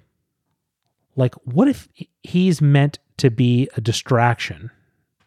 Now, I can't really think of a good, conceivable, rational reason why she would want him to go in and deliberately fuck things up, other than she's got a lot of other cards that she's playing at the same time. And I'm sure that Lauren does. But it crosses my mind. Like, because if it's this important, it seems really bizarre that you would leave it up to this person who none of them seem to respect. Lauren doesn't respect him. Topper clearly doesn't respect him. Why would you trust him to do something so important? Well, and that seems to be the initial reaction to Perron, at least. The Claw agent who picks him up when he arrives at Pale, it has the same reaction to him. Like, who is this Yahoo? Yeah. But I wonder, though, if it has something more to do with Perron's integrity still being intact, and that might be a good person to try and infiltrate the bridge burners. It could be. The other thing that crosses my mind is there's concern about the nobles regaining power. He's the heir to that family. Yeah. It's almost everything that I'm seeing so far of the way the Empire behaves is like, who are the people I like the least, right, or that I'm the most afraid of? Let me find a way to put them in the most danger. So that's a good point. I'm beginning to wonder, particularly with what happens at the end, if all of this with Perron is just a way to separate him from his powerful family and deny his father a male heir. I don't know how much a male heir matters in this society, but to try to rob influence of, like, what if none of this has anything to do with Ganos at all? And it's really all about his father. None of that would shock me. Well, it might also be a little bit about sending an underestimated person in, much like Cotillion kind of did with Sari. Yeah.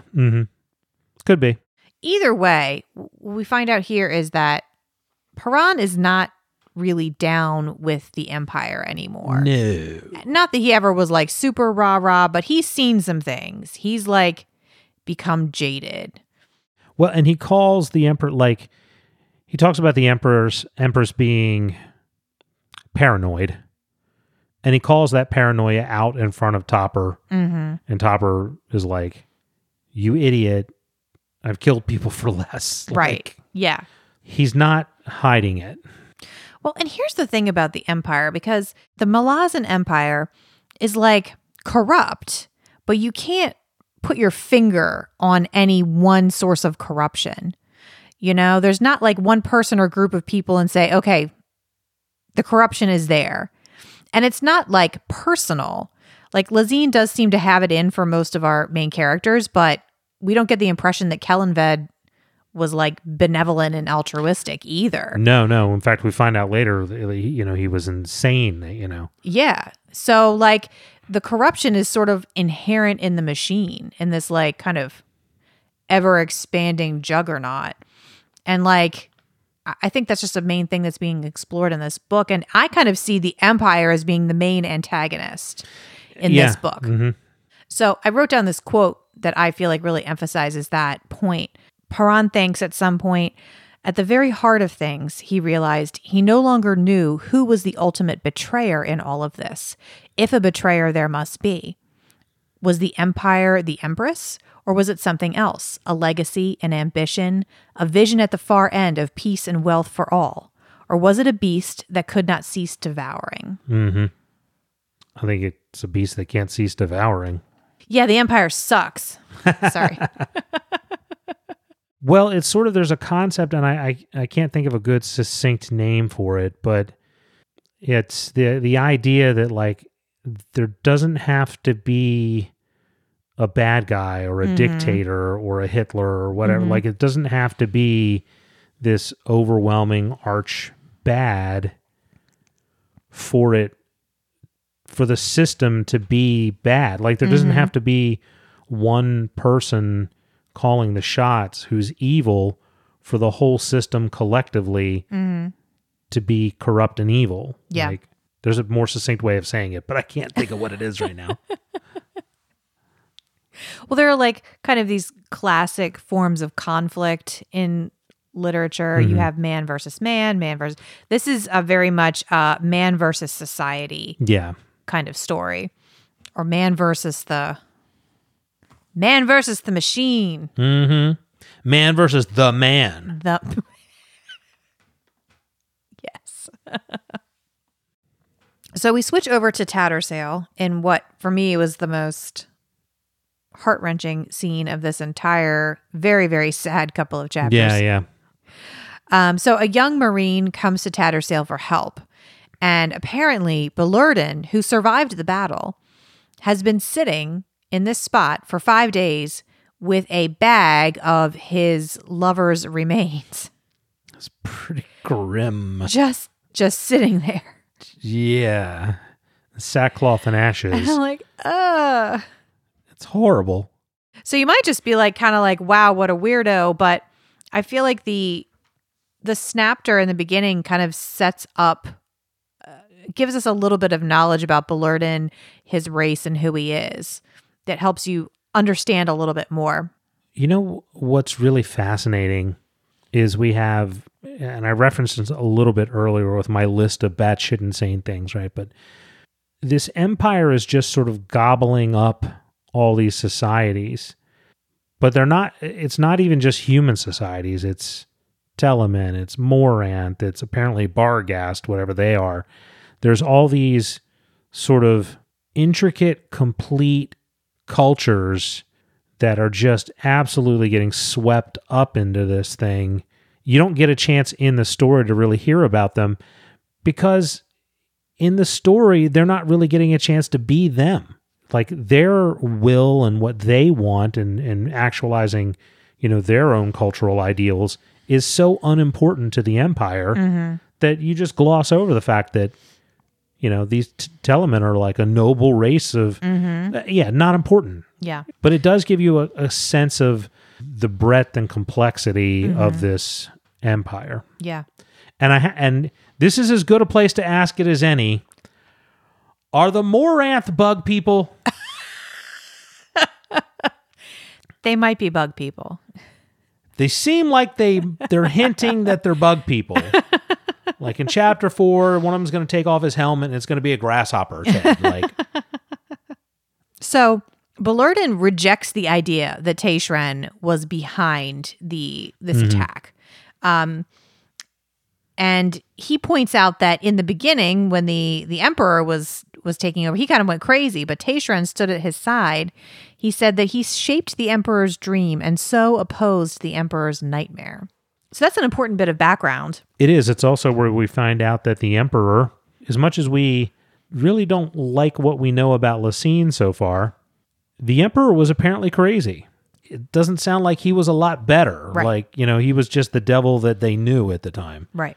He says the Emperor had a knack for gathering the right people around him, but he wasn't a fool. He knew betrayal would come from that group. What made us, this is Tattersail and her mages, the right people was our power. The Emperor is gone, but the power is still here. I wrote down this quote as well, and my following sentence is this why Lysine's trying to get rid of so many of them? Because they are the power of the old empire? That's what Calum would have you believe. But again, Belurden doesn't think that Taishran is out there to try to betray. It also doesn't seem to me... It's not that I think Taishran is up to anything good.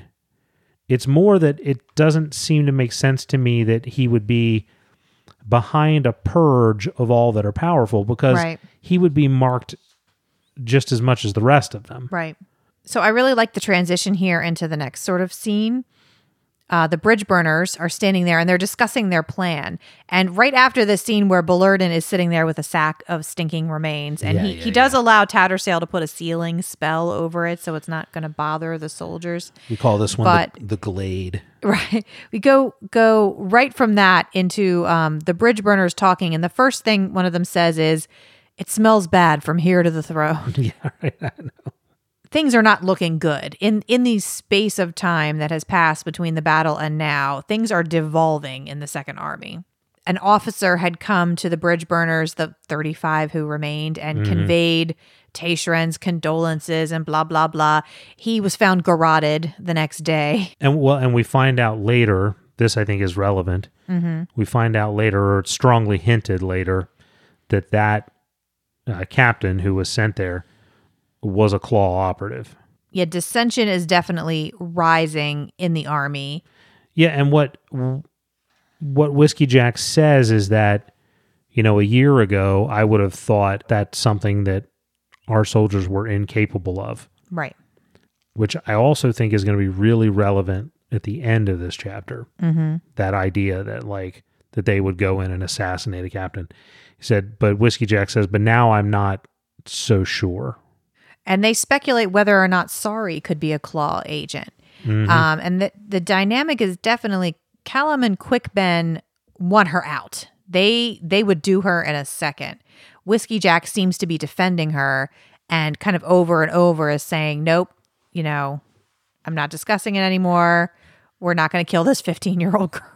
Which in this world where everything seems so dark, this little interstitial scene, I think, sheds a great deal of light on the morality of these people. That it is devolving, but that these are not the kind of men who, at least up to this point, would have gone and assassinated an officer just for insulting them. Right. Would not have turned, and shown disloyalty and attacked the Empire, because they talk about it now, but up to this point they never would have. And despite the fact that they think that she's pure evil incarnate, won't kill a little girl, despite these are men who kill for a living. So it does show that there is sort of a code that they have, that they live by. So they head down off the hill, and Whiskey Jack makes a comment that they'd better head back. They said anyone on the wall watching us might be getting antsy. And again, we cut to the next scene, and Tayshren is on the wall watching the bridge burners. Yeah. And being like, bridge burners. Remember them? You remember them, right, Tattersail? You met with them right after the battle. Even though I tried to have them all killed. Yeah. Hey, remember what you were doing right after all your friends died? I do. So Tayshren has asked Tattersail there to give him a telling or a shaping, yes, a reading of the cards. Just like we had in the tent, we once again have the magical tarot card thing all over again. Right. And this time an ascendant, capital A, reaches out and gives power to this reading, and she senses, not just some kind of supernatural power, but like personal characteristics. Cool, so this is amused, almost fickle, yes, she says. So she draws 5 cards: the Orb, the Virgin of High House Death, the Assassin of High House Shadow, Opon again, and a crown representing Darujistan, the last free city. Although we don't really know why it represents Darujistan. So it just does. It just does, damn it. Orb is judgment and true sight, but I have no idea what that means. The Virgin High House Death, which is sorry. But these are the words that are sort of perplexing. Scarred and blindfolded with blood on her hands, the blood is not her own. The crime is not its own. The cloth against her eyes is wet. What the hell does that mean? There's a lot, I'm sure there's a lot there, but I don't have enough context and history to really make heads or tails of it. But that was the one that I puzzled over the most. The Assassin High House Shadow seems obviously to be Cotillion. Right. Opon, the card is almost identical to what we had in the last drawing with Hairlock. And then again, something about Darujistan. So we also learn a little bit about the Shadow Warren and the High House Shadow. Apparently, this is a new Warren. So this is a thing. Yeah, that Warrens can sort of pop up. And a lot of times they don't last.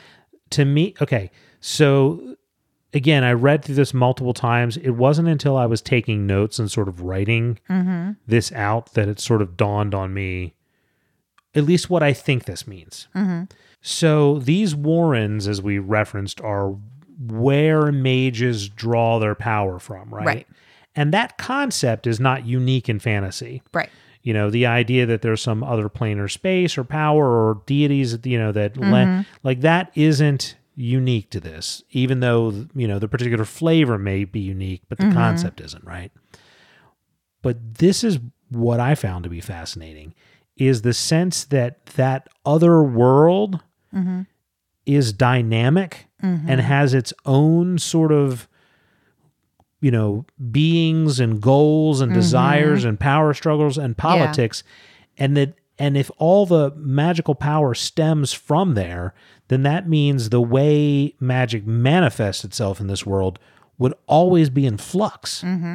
So what is true today may not be true tomorrow. Yeah.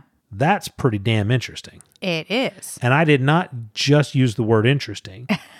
I said, damn interesting.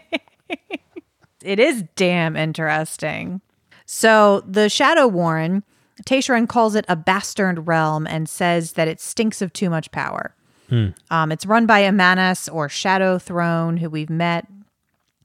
I thought it was important to notice that the spinning coin that Tattersail is sort of hearing in the back of her head wobbles when Sari enters the city. And then after she leaves, she goes back to her tent and she decides that it's time for her to jump in with both feet, and she arranges a meeting with Whiskey Jack. Yep.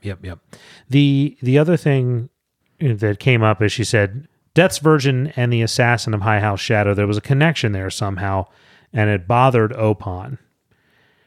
And that, I think, is telling. You know, we keep referencing Opon in relation to the Jesters, and, you know, it's tied to luck. But that's all we know about it. But that apparently it is, you know, like, I guess, Amanas and Cotillion, or the Warren of Shadow, it is also an active player and is taking an interest in what's going on, and doesn't like the fact that Cotillion and Sari are connected, even though it doesn't really understand why or what it is.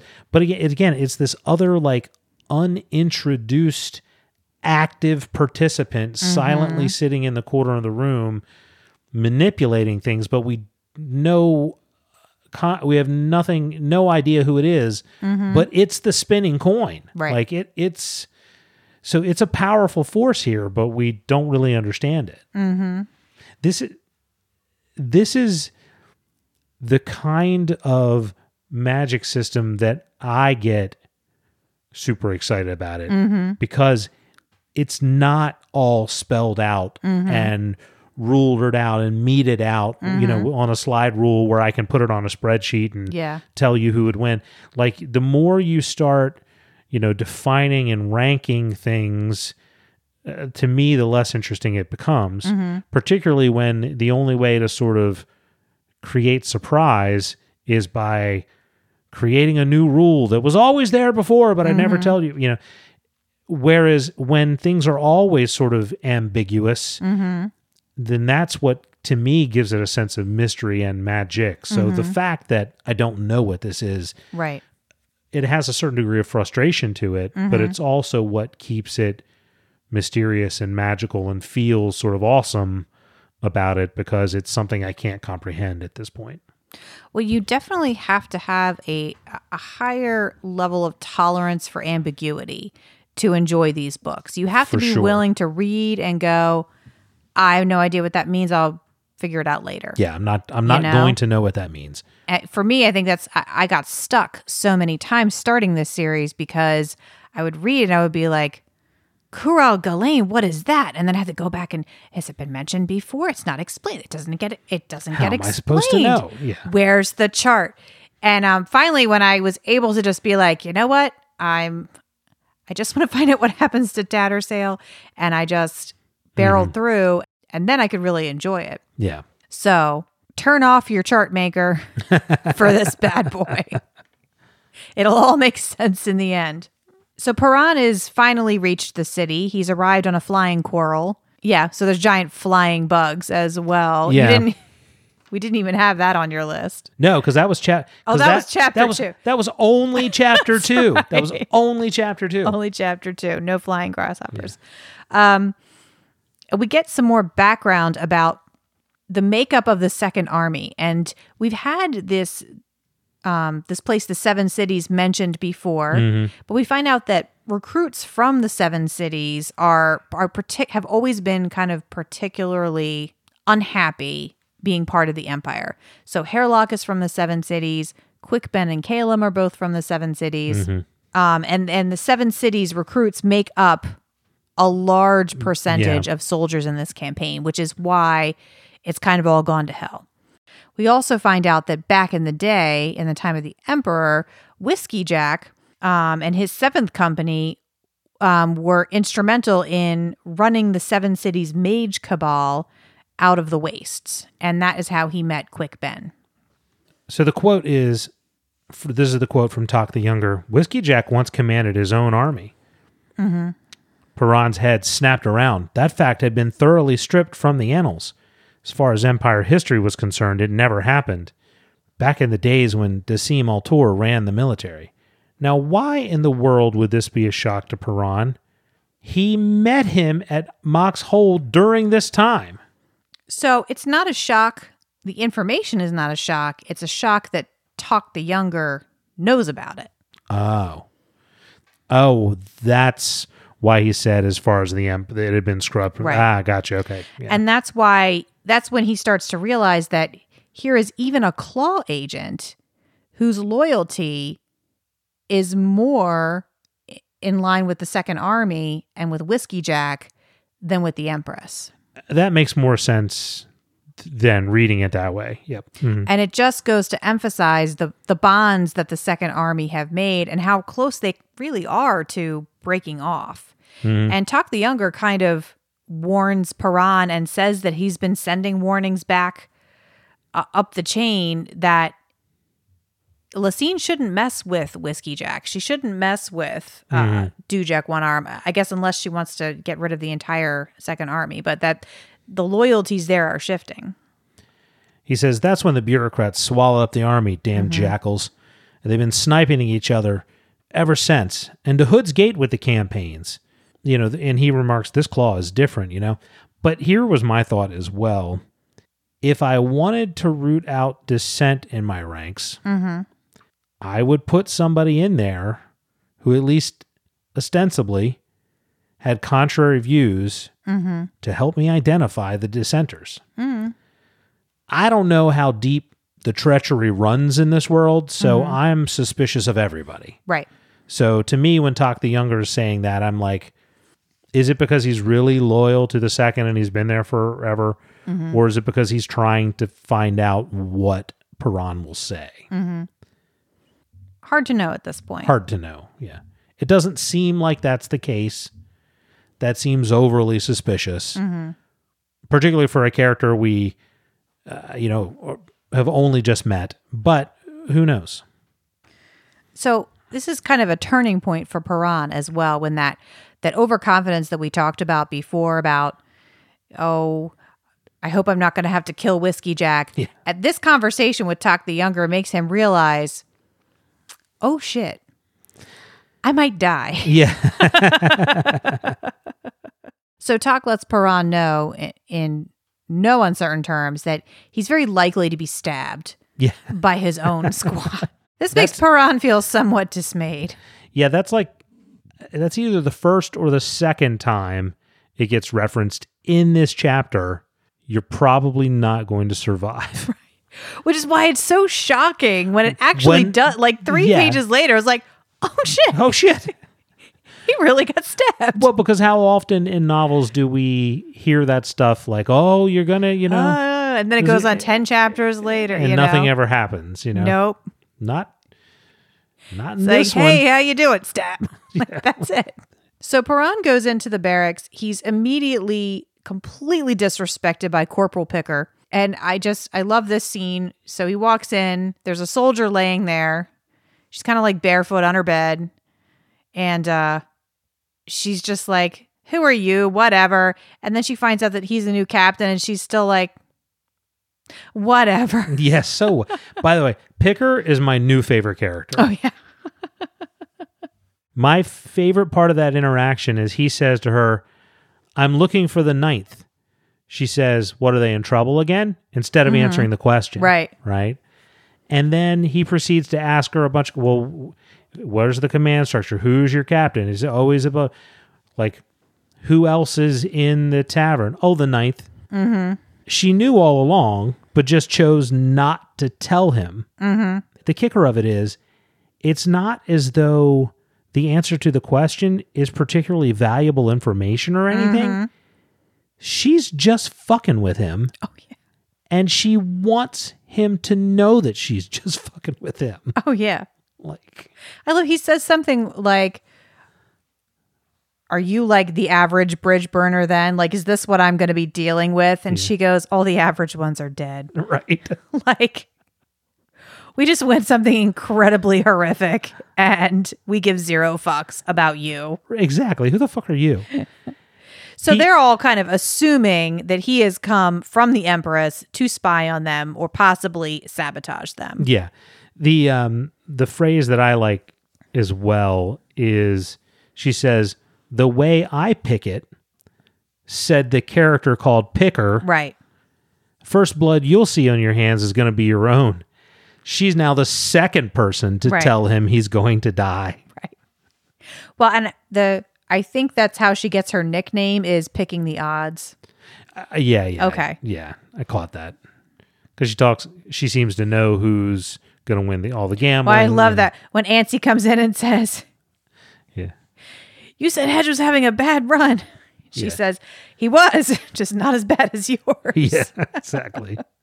So she also calls him out. She says, go back and lick the Empress's feet. Mm-hmm. And Perron says, they're clean enough. Mm-hmm. He was not sure how to deal with this situation. Mm-hmm. Part of him wanted to draw his sword and cut Picker in half. Mm-hmm. Another wanted to laugh, and that one had an edge of hysteria to it. Mm-hmm. And I wrote down, they're going to eat him alive. Yes. So I wrote this down. Here, Perron realized nobody cared one whit about court influences and mutually favorable deals. These shortcuts swelled his chances of dying, and dying fast. Mm-hmm. If not for the adjunct, he'd have been totally unprepared to take command. Or is he going to die because because she put him in this situation that he is obviously no business being in?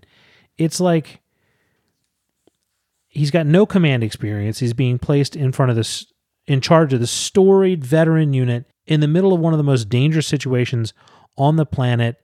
Seems like baptism by death. So Perron then goes into the inn. He meets Hedge, Mallet, and Trotz. Trotz is a barghast. Again, what's a barghast? It's like a big, he's like a big kind of tusky looking thing. You wouldn't know that, but I know what a barghest is in Dungeons and Dragons. Uh-huh. There's a monster called a barghest, but it is not like this. Trust me. Not playing cards. No, yeah, you're not going to find a barghest playing cards in an inn. Uh-huh. Well, this one is. And I love this part where Perron tells them, he just puts it out there. He's like, so, I hear you might stab me. Yeah. And like everyone goes silent and looks at him. And he's like, listen, if you stab me, it better be because I deserve it. Well, so again, I read that the first time and I was like, well, that's actually kind of a pretty cool thing for him to say. Uh-huh. And then I read through it the second time after I had sort of put together all that stuff that I mentioned earlier about how the bridge burners have sort of a code of ethics and about how Whiskey Jack said, this is like somebody potentially killing that captain right. was like something that he had never seen before. And that's a dark thing that's underlying this unit that like they won't even say out loud. So for him to walk into this unit in an inn where there are different units there, so it's for him to say that out loud is massively insulting. Right. For him to say it out loud in front of members of another unit is a challenge. It's a call out. It's a bad thing that he said that. It is not like, oh, Perron's telling it like it is. Right. It's highly insulting. And that's why everyone is like... I don't know that they seem to take it that way, though. Well, I don't know that they seem to take it that way because they're trying to play it cool around other people, but I could be wrong, but I perceive the record scratch, everybody stops, nobody gets out of this place without singing the blues moment as being them going, this motherfucker here. Like, they're not going to say that, but I think they're all thinking it. That's not the way I took it. But so Perron goes off saying, tell Whiskey Jack he can find me in the barracks. And then he walks out and has some moments of silent introspection before getting stabbed to death. So Perron gets stabbed and he's completely outmatched by Sorry, who we can tell that's who stabbed him. Yeah. And darkness starts to encroach and then he hears a coin spinning and the darkness stops. Recroaches. Or whatever. Just kind of stops. Yeah. And he can hear some voices talking. And one is giggling, so we know that that's Amanus. Yeah. And it's obviously Amanus and Cotillion. And they're hoping that by killing Perron, Lorne will get drawn into action. Yeah, I wrote down the entire back and forth between Sorry, Cotillion, and Amanus because, again, much like chunks of the beginning of the first chapter and chunks of the prologue, I think every word in this section is loaded with meaning. Oh, yeah. Even if I can't fully understand all of it yet. Yeah, lay it on us. So first we have, the sound of the coin, right? Something spinning, So that we got. But then Perron hears voices. The accent was familiar, pulling him to a childhood memory, his father dealing with Dalhanese traders. And that's the accent of, I believe it's Cotillion. Don't know what that means, but that's the accent he hears. Keeping an eye on me? Another accent he recognizes, Canis, and the voice seemed to come from a girl or a child, yet he knew it was the voice of his killer. Coincidence, the other replied, then giggled. Something I should say, has entered our warren, uninvited. My hounds hunt, Amanus, clearly. I don't believe in coincidences. This is Cotillion. Again came the giggle. Nor do I. 2 years ago, we began a game of our own. This is Amanus speaking. A simple settling of old scores. It seems we have stumbled into a wholly different game here in Pale. Whose, Cotillion says. I believe I'm accurately describing the speakers. I shall have that answer soon enough, Amanus says. Don't get distracted, Amanus, Cotillion says. Lysine remains our target, and the collapse of the empire she rules but never earned. I have, as always, Amanus says, supreme confidence in you, Cotillion. Then Sorry butts back in. I must be getting back, the girl said, moving away. Of course. I'm not sure which one of them it is this time. So this is the man Lorne sent to you? Yeah, I believe so, says Sorry. I believe it's Sorry saying this. I could be wrong. I don't think that Sorry and Cotillion are separate at this point. I think it's just Cotillion. Okay. Yeah. I believe so. This should draw her into the fray in any case, says Cotillion. And this is desirable, says Amanus. So that is the whole conversation he hears while he's in that sort of space potentially before he dies. But again, it was only like the third reading of it that I noticed what you said in the beginning. Darkness descends upon him, and then at the presence of these, when the warren opens and these two come about, the darkness ceases to encroach. Now, we don't know what happens in chapter 4 afterwards, because it ends like with the at the end of this conversation, and this is desirable, and then it's over. Yeah. So we don't know if he lives or not. Not until you read chapter 4. Which I can do tonight. Yes, you can. That's exciting. So then what do you think? What's your prediction? Does he make it? Nice try. All right, so this is the time when we have our listener interaction. So before we record the episode, we'll put out a question on Facebook and Twitter and say, hey, we're going to be recording. Get your questions in, and we usually get a bunch of questions back. And this time is no different. So starting with Twitter, Ian James Crone says, how are you guys coping with all the madness in the world? And which book have you reviewed or read that you think best prepared you for the current times? So we're coping. We're both kind of introverts a little bit, so it hasn't been as hard. It's the best pandemic I've ever lived through. Other people. It's also the worst pandemic I've ever lived through. We did have a kid get sick this week, so we were a little. That part wasn't fun, but no, we're coping. And as for books, well, I don't know, but I did just start watching a show on Netflix called Counterpart, and it's just sort of Amazon Prime.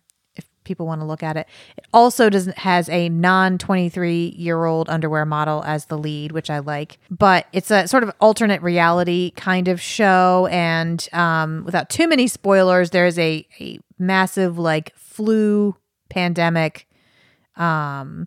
That plays largely into it. And it was made many years ago. And so it was very chilling to watch, given everything that's going on. Sorry, that doesn't really answer that question. I just was thinking a lot about that show today. I think of the books we've reviewed in the podcast, I would say a combination of The Lies of Locke Lamora and Ready Player One. Oh, yeah. Well, and there's a fantastic book called Station 11 that deals with like a sort of massive mega flu outbreak that kills most of the population, and humanity has to rebuild and stuff like that. We haven't quite gotten there yet. I mean, maybe not outside of my brain, but inside my brain, I'm just saying I'm ready. So Chamomile on Twitter at Yellow Follows says, hey guys, absolutely loving the read through so far. Malazin's my favorite, and I'm glad you're liking it as well. In previous books you've read, magic has been subtle and generally unknown to most of the population. What do you guys think a society where magic, is so commonplace, what do you think that would be like? I mean, we kind of talked about that a little bit. We did kind of talk about that a little bit. Bananas. It's pretty cuckoo bananas. Also, I would say, that in Stormlight, magic was actually fairly well known to the general. Actually, I guess that's not true. Not really. No, the Spren were well known, right, but not any of the impact of anything else around it. So, no, I think it would be pretty damn cuckoo bananas. And when there's that much power, I think it makes the struggle for that power probably nastier. Mm-hmm. All right, I do not know how to pronounce this, but Elixir of Azazel on Twitter says, I loved this. I read Gardens of the Moon earlier this year, so it's really nice to remember all the little details that you talked about. When will the next episode come out? Oh, and I answered that. So thank you for writing. Patrick Spinagle pimped us out to some folks on Twitter talking about us and Caster Quest having excellent read-along podcasts for the Kingkiller Chronicles. So thank you for that, Patrick. And Mr. Ramos79 said, hey, can I get a shout out on the listener interactions? Hey! There you go. Shouting out. Oh, and also, by the way, any truth to the release date for Doors of Stone. There was a rumor about it being in August. If it was going to be in August, we would know about it. There would have been a parade. Yeah. So they have these placeholder dates. Which I wish they would stop that. Man, that's annoying. Why do they do that? It's annoying. So they can sell more books. Yep. Unfortunately. Now over to Facebook. We start off with Mr. Matt Hedges, who said, first off, oh man, that Siege of Pale was bad donkey. It was. It was bad donkey. Yes, it was. Secondly, Chad, it seems obvious there's something more complex going on at the Siege of Pale other than Tattersall's assessment of Taishran went Turncloak. What is your prediction for what actually went on involving Taishran at this battle? So I guess that's for me. I should have let you read that question. All right. I definitely do not think it's as simple as it's being laid out. Mm-hmm. However, I also don't think I have nearly enough information to be able to speculate on what's going on. I do think Taishran is involved. Mm-hmm. My take is that Taishran knew that there was going to be a claw there, mm-hmm. knew that the claw was going to attempt to assassinate people during the battle, and positioned himself up in the front so he could get as far away from that claw as possible. Not that he's orchestrating it or calling the shots, but that he's aware that it's going to happen, or at least the potential for it to happen. Mm-hmm. So like I don't think he's the one necessarily ordering all of these things, but I do think he knows enough to keep himself out of harm's reach. Mm-hmm. Calvin Wallace says, if you're a mage in this universe and your boss says, hey, get in a sorcery throwdown with the demigod in the floating rock castle, how quickly do you say no? I did like that Kalo is like, so about that transfer. Yeah. Can I get a transfer to a different unit? I think the thing about being in an army like this is they have a pretty powerful hold on you, mm-hmm. which says if you don't go take a chance in this battle mm-hmm. that you might die in, we will absolutely kill you. So I don't think I would. Right. I think I'd take the chances with the demigod mm-hmm. versus the absolute definite death of saying no. So Jack Latienne says, I'm loving the book so far, especially the dark and gritty feel. Am I crazy or is anybody else getting Warhammer 40K vibes? I never read any of the Warhammer 40K books. I've heard that they are far better than the game itself. I always thought the mm-hmm. Warhammer games looked super cool. And I played a little bit of Warhammer when I was much younger, but I don't remember a lot of it. But I've heard that the novels are actually way better than anybody gives them credit for. Jonathan Thornhill says, am I the only one getting weird Chucky vibes from Hairlock? Whew. Yeah, we talked about this. All those horror story notes. All those bells getting rung. Theo Grant Brown says, is Paran still alive, or did we spend all that time worrying about how to say Ganos for nothing? Man. So, I mean, that's the question that I'm sort of wrestling with, right? From a prediction standpoint, does Ganos live or does Ganos die? Mm-hmm. I'm like 75% that he lives. Mm-hmm. 25% that he dies. Okay. But I would say if Ganos Paran existed in 3 chapters, mm-hmm. just for us to subtly learn that his father is a badass, and then is just killed, mm-hmm. to also show us that this world is fucking cruel and cold, mm-hmm.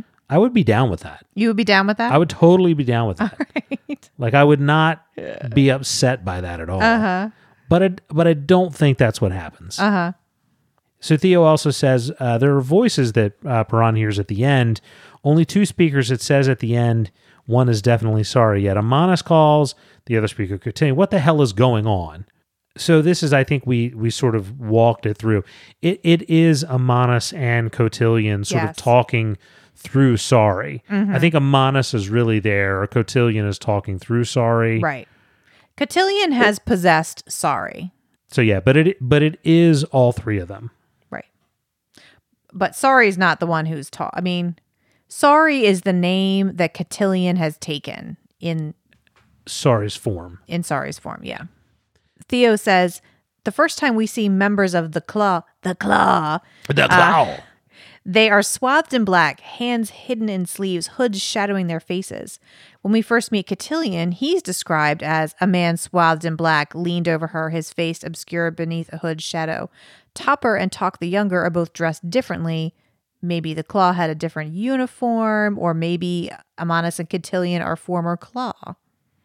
Interesting speculation. I think Lysine was just trying to make an entrance. Yeah. Like, that's kind of the way I took it, and Yeah. not to mean a whole lot more than that. Theo also says, also in chapter 1, the bit about Amanus and Cotillion on reread, Amanus sets the hounds off way before it seems they are definitely taking Sorry with them. It feels like it's not exactly the distraction. That's a good point. Well, I think he knew what they were coming there to do, you know? It could be. I think he's also just a little kind of bonkers. insane, yeah. Yeah. Which I do think the fact that we learned in this section that the old emperor was insane, and we know that Amanus is insane. I'm still slightly on that. Amanus and Cotillion are the old emperor and Dasim Altor. Still slightly in that vein. I mean, I don't have enough of a timeline yet to know if it matches up. So until I get something that tells me that's not the case, that's where I'm leaning. Right. He says, is Taishren in league with Rake in Moon's Spawn? Because if not, he's powerful enough to have taken out 4 of his 6 allies while also doing enough damage to turn the tide of a battle all the other mages thought they would likely lose. I mean, there's no denying Taishren is a bad donkey. Yeah, for sure. He holds his own against Animander Rake, whether or not he was, directly the one who attacked the other mages or set something up. I mean, we know Night Chill was killed by a demon. So I think that that's not determined at this point. That's a good thought. It's not something that I had thought of. And again, we don't know enough to understand what the motivations would be, but we also don't know enough to understand, if the motivations, would be contrary. Like we just don't know at this point. He also says, how did Hairlock assure Quick Ben and Calum, is it Calum or Kalam?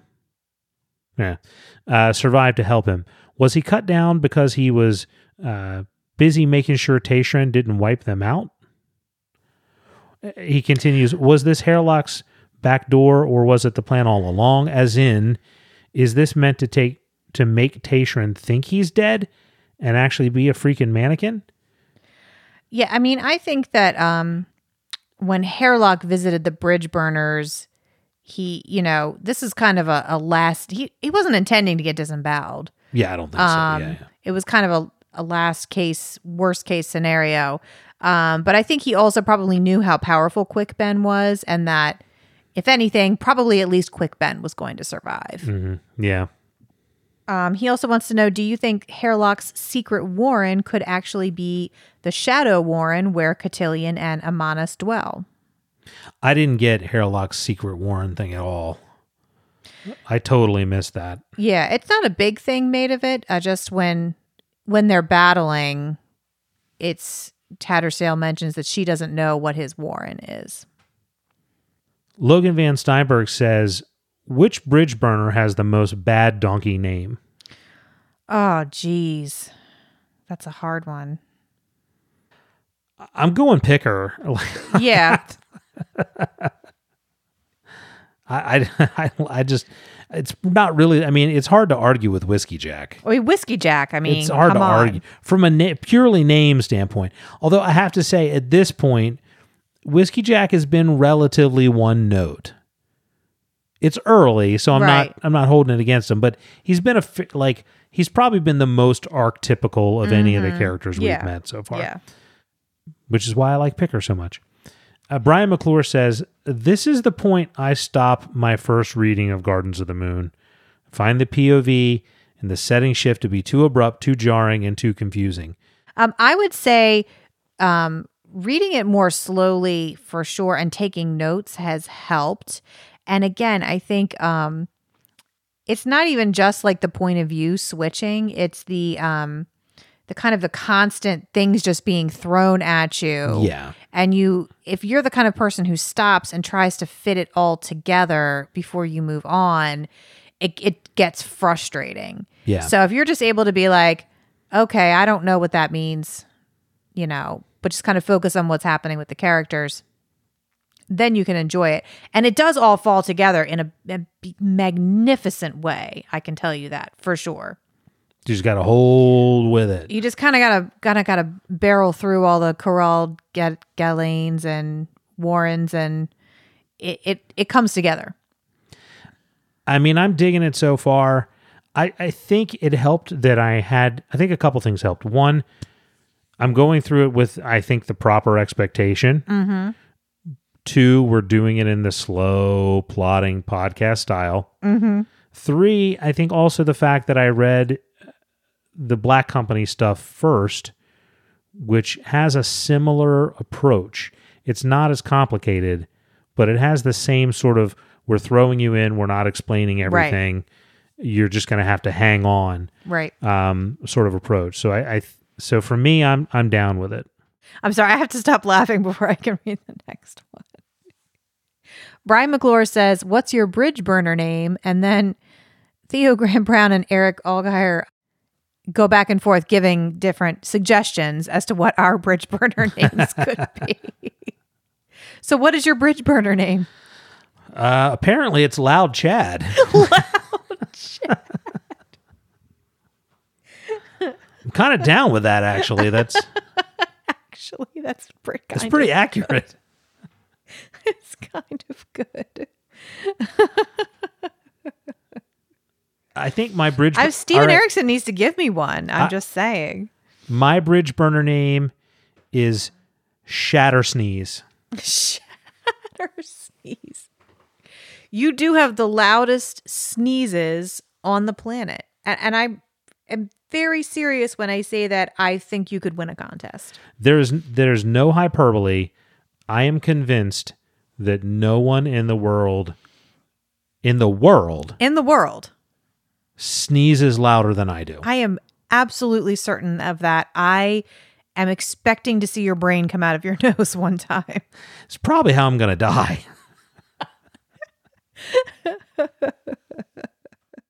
Vincent Grohovac says, Steven Erikson interacts with fans pretty often. Have you ever considered interviewing an author on the podcast if the opportunity arose? I don't know, man.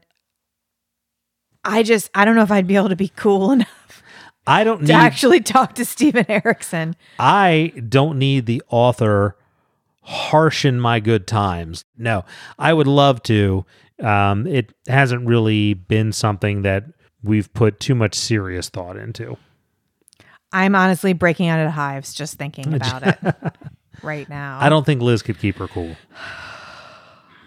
Yeah. We would have to get a guest on the podcast. I'd have to invite Daryl on or something. Yeah.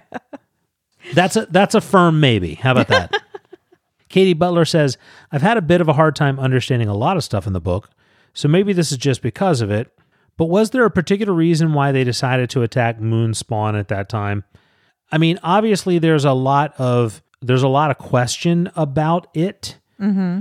Even the characters are like, why now? Why now? But to me, the rationale of the other two enemy armies are away, but going to return. Mm-hmm. If we don't do it now, they will hit us in the flank. To me, seems totally legitimate. I don't know if it is totally legitimate. Yeah. But it seems legitimate to me. Eric Allgeier says, Chad, say you only have days to live. Aw. And you're putting your affairs in order. Which of the following would you prefer Liz to do? A, retire the Duke and Duchess podcast. B, find a sugar daddy who's a strong parental presence, loves podcasting, and coincidentally is a big fan of Branderson and yellow mustard. Or C, study the dark arts and resurrect you as a cryptic marionette that she keeps in the basement to read books and record new episodes every 2 weeks. I mean... So listen, option one, the Duke and Duchess podcast is bigger than just me, so not realistic. As for B, Liz doesn't need a sugar daddy. I already have diabetes. That's not true, by the way. It does not have to. That's not, I just think that's funny. So C, clearly, if the option is wicked cryptic marionette, and all I have to do is record podcast, fucking down for it. I mean, sign me up. I thought I was going to put you in a candle, but okay. This sounds way better. Da Babalina says, do you ever get frustrated with reading some version of she/he gave no reply? Not yet. I honestly, but now that you've pointed it out, it might start to bug me. Yeah, I hadn't even picked up on it actually. So I guess not. Susan King says, about the only thing I knew was going to happen was Hairlock being in the package that was given to Sale. Did you see that coming? So kind of, because I did think that it was like a Horcrux or a Soul Jar or something. I did not think it was going to be a fucking marionette. Right. But I did think that somehow Hairlock was going to survive that. Mm-hmm. I mean, they didn't necessarily set up the puppet part, but they set up the idea that he would survive somehow. Mm-hmm. The other part that I kind of saw coming was, and I can't say that I called it per se, but when Perron walks into that alleyway, mm-hmm. the phrasing says, and I'll look it up real quick. Mm-hmm. The phrase says, he strode into the alley leading to the barracks side entrance. The way lay in shadow. And that was when I was like, oh shit, he's going to get ambushed. Mm-hmm. I didn't think Sorry would dispatch him in less than a second. He put up no goddamn resistance. Mm-hmm. So I can't really say that I saw that coming per se, but I definitely had a hint that was something bad was going to go down in that alley. Mm-hmm. So Keenan Hope put his predictions out there for us to dissect. Basically, it looks like he's predicting that the Empress and Taishran are bad, but that there's more to the story than what is being proposed. That they're not guilty of everything that they're being accused of. And he's also predicting that Opan is directly going to oppose Shadow Thrones and the Shadow Warren, and that Opan is going to be the thing that prevents Perron from dying in the next chapter. So, I mean, that honestly, all of that makes sense to me. Yeah. I also agree that, like, I'm not entirely convinced that Lysine is the big bad. Right. I'm not entirely convinced that Taishran's the big bad. Mm-hmm. Also, by the way, if the stuff with Taishran was exactly what it seems on the surface, wouldn't shock me at all. But I'm down with that.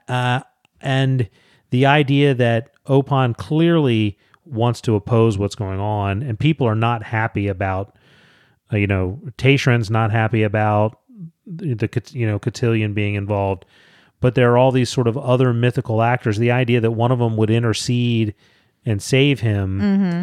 simply to be a fly in the ointment, right, doesn't seem out of the realm of possibility. Right. It seems to make sense. And we did get some scant evidence that it seems like there might be something supernatural keeping him alive. Right.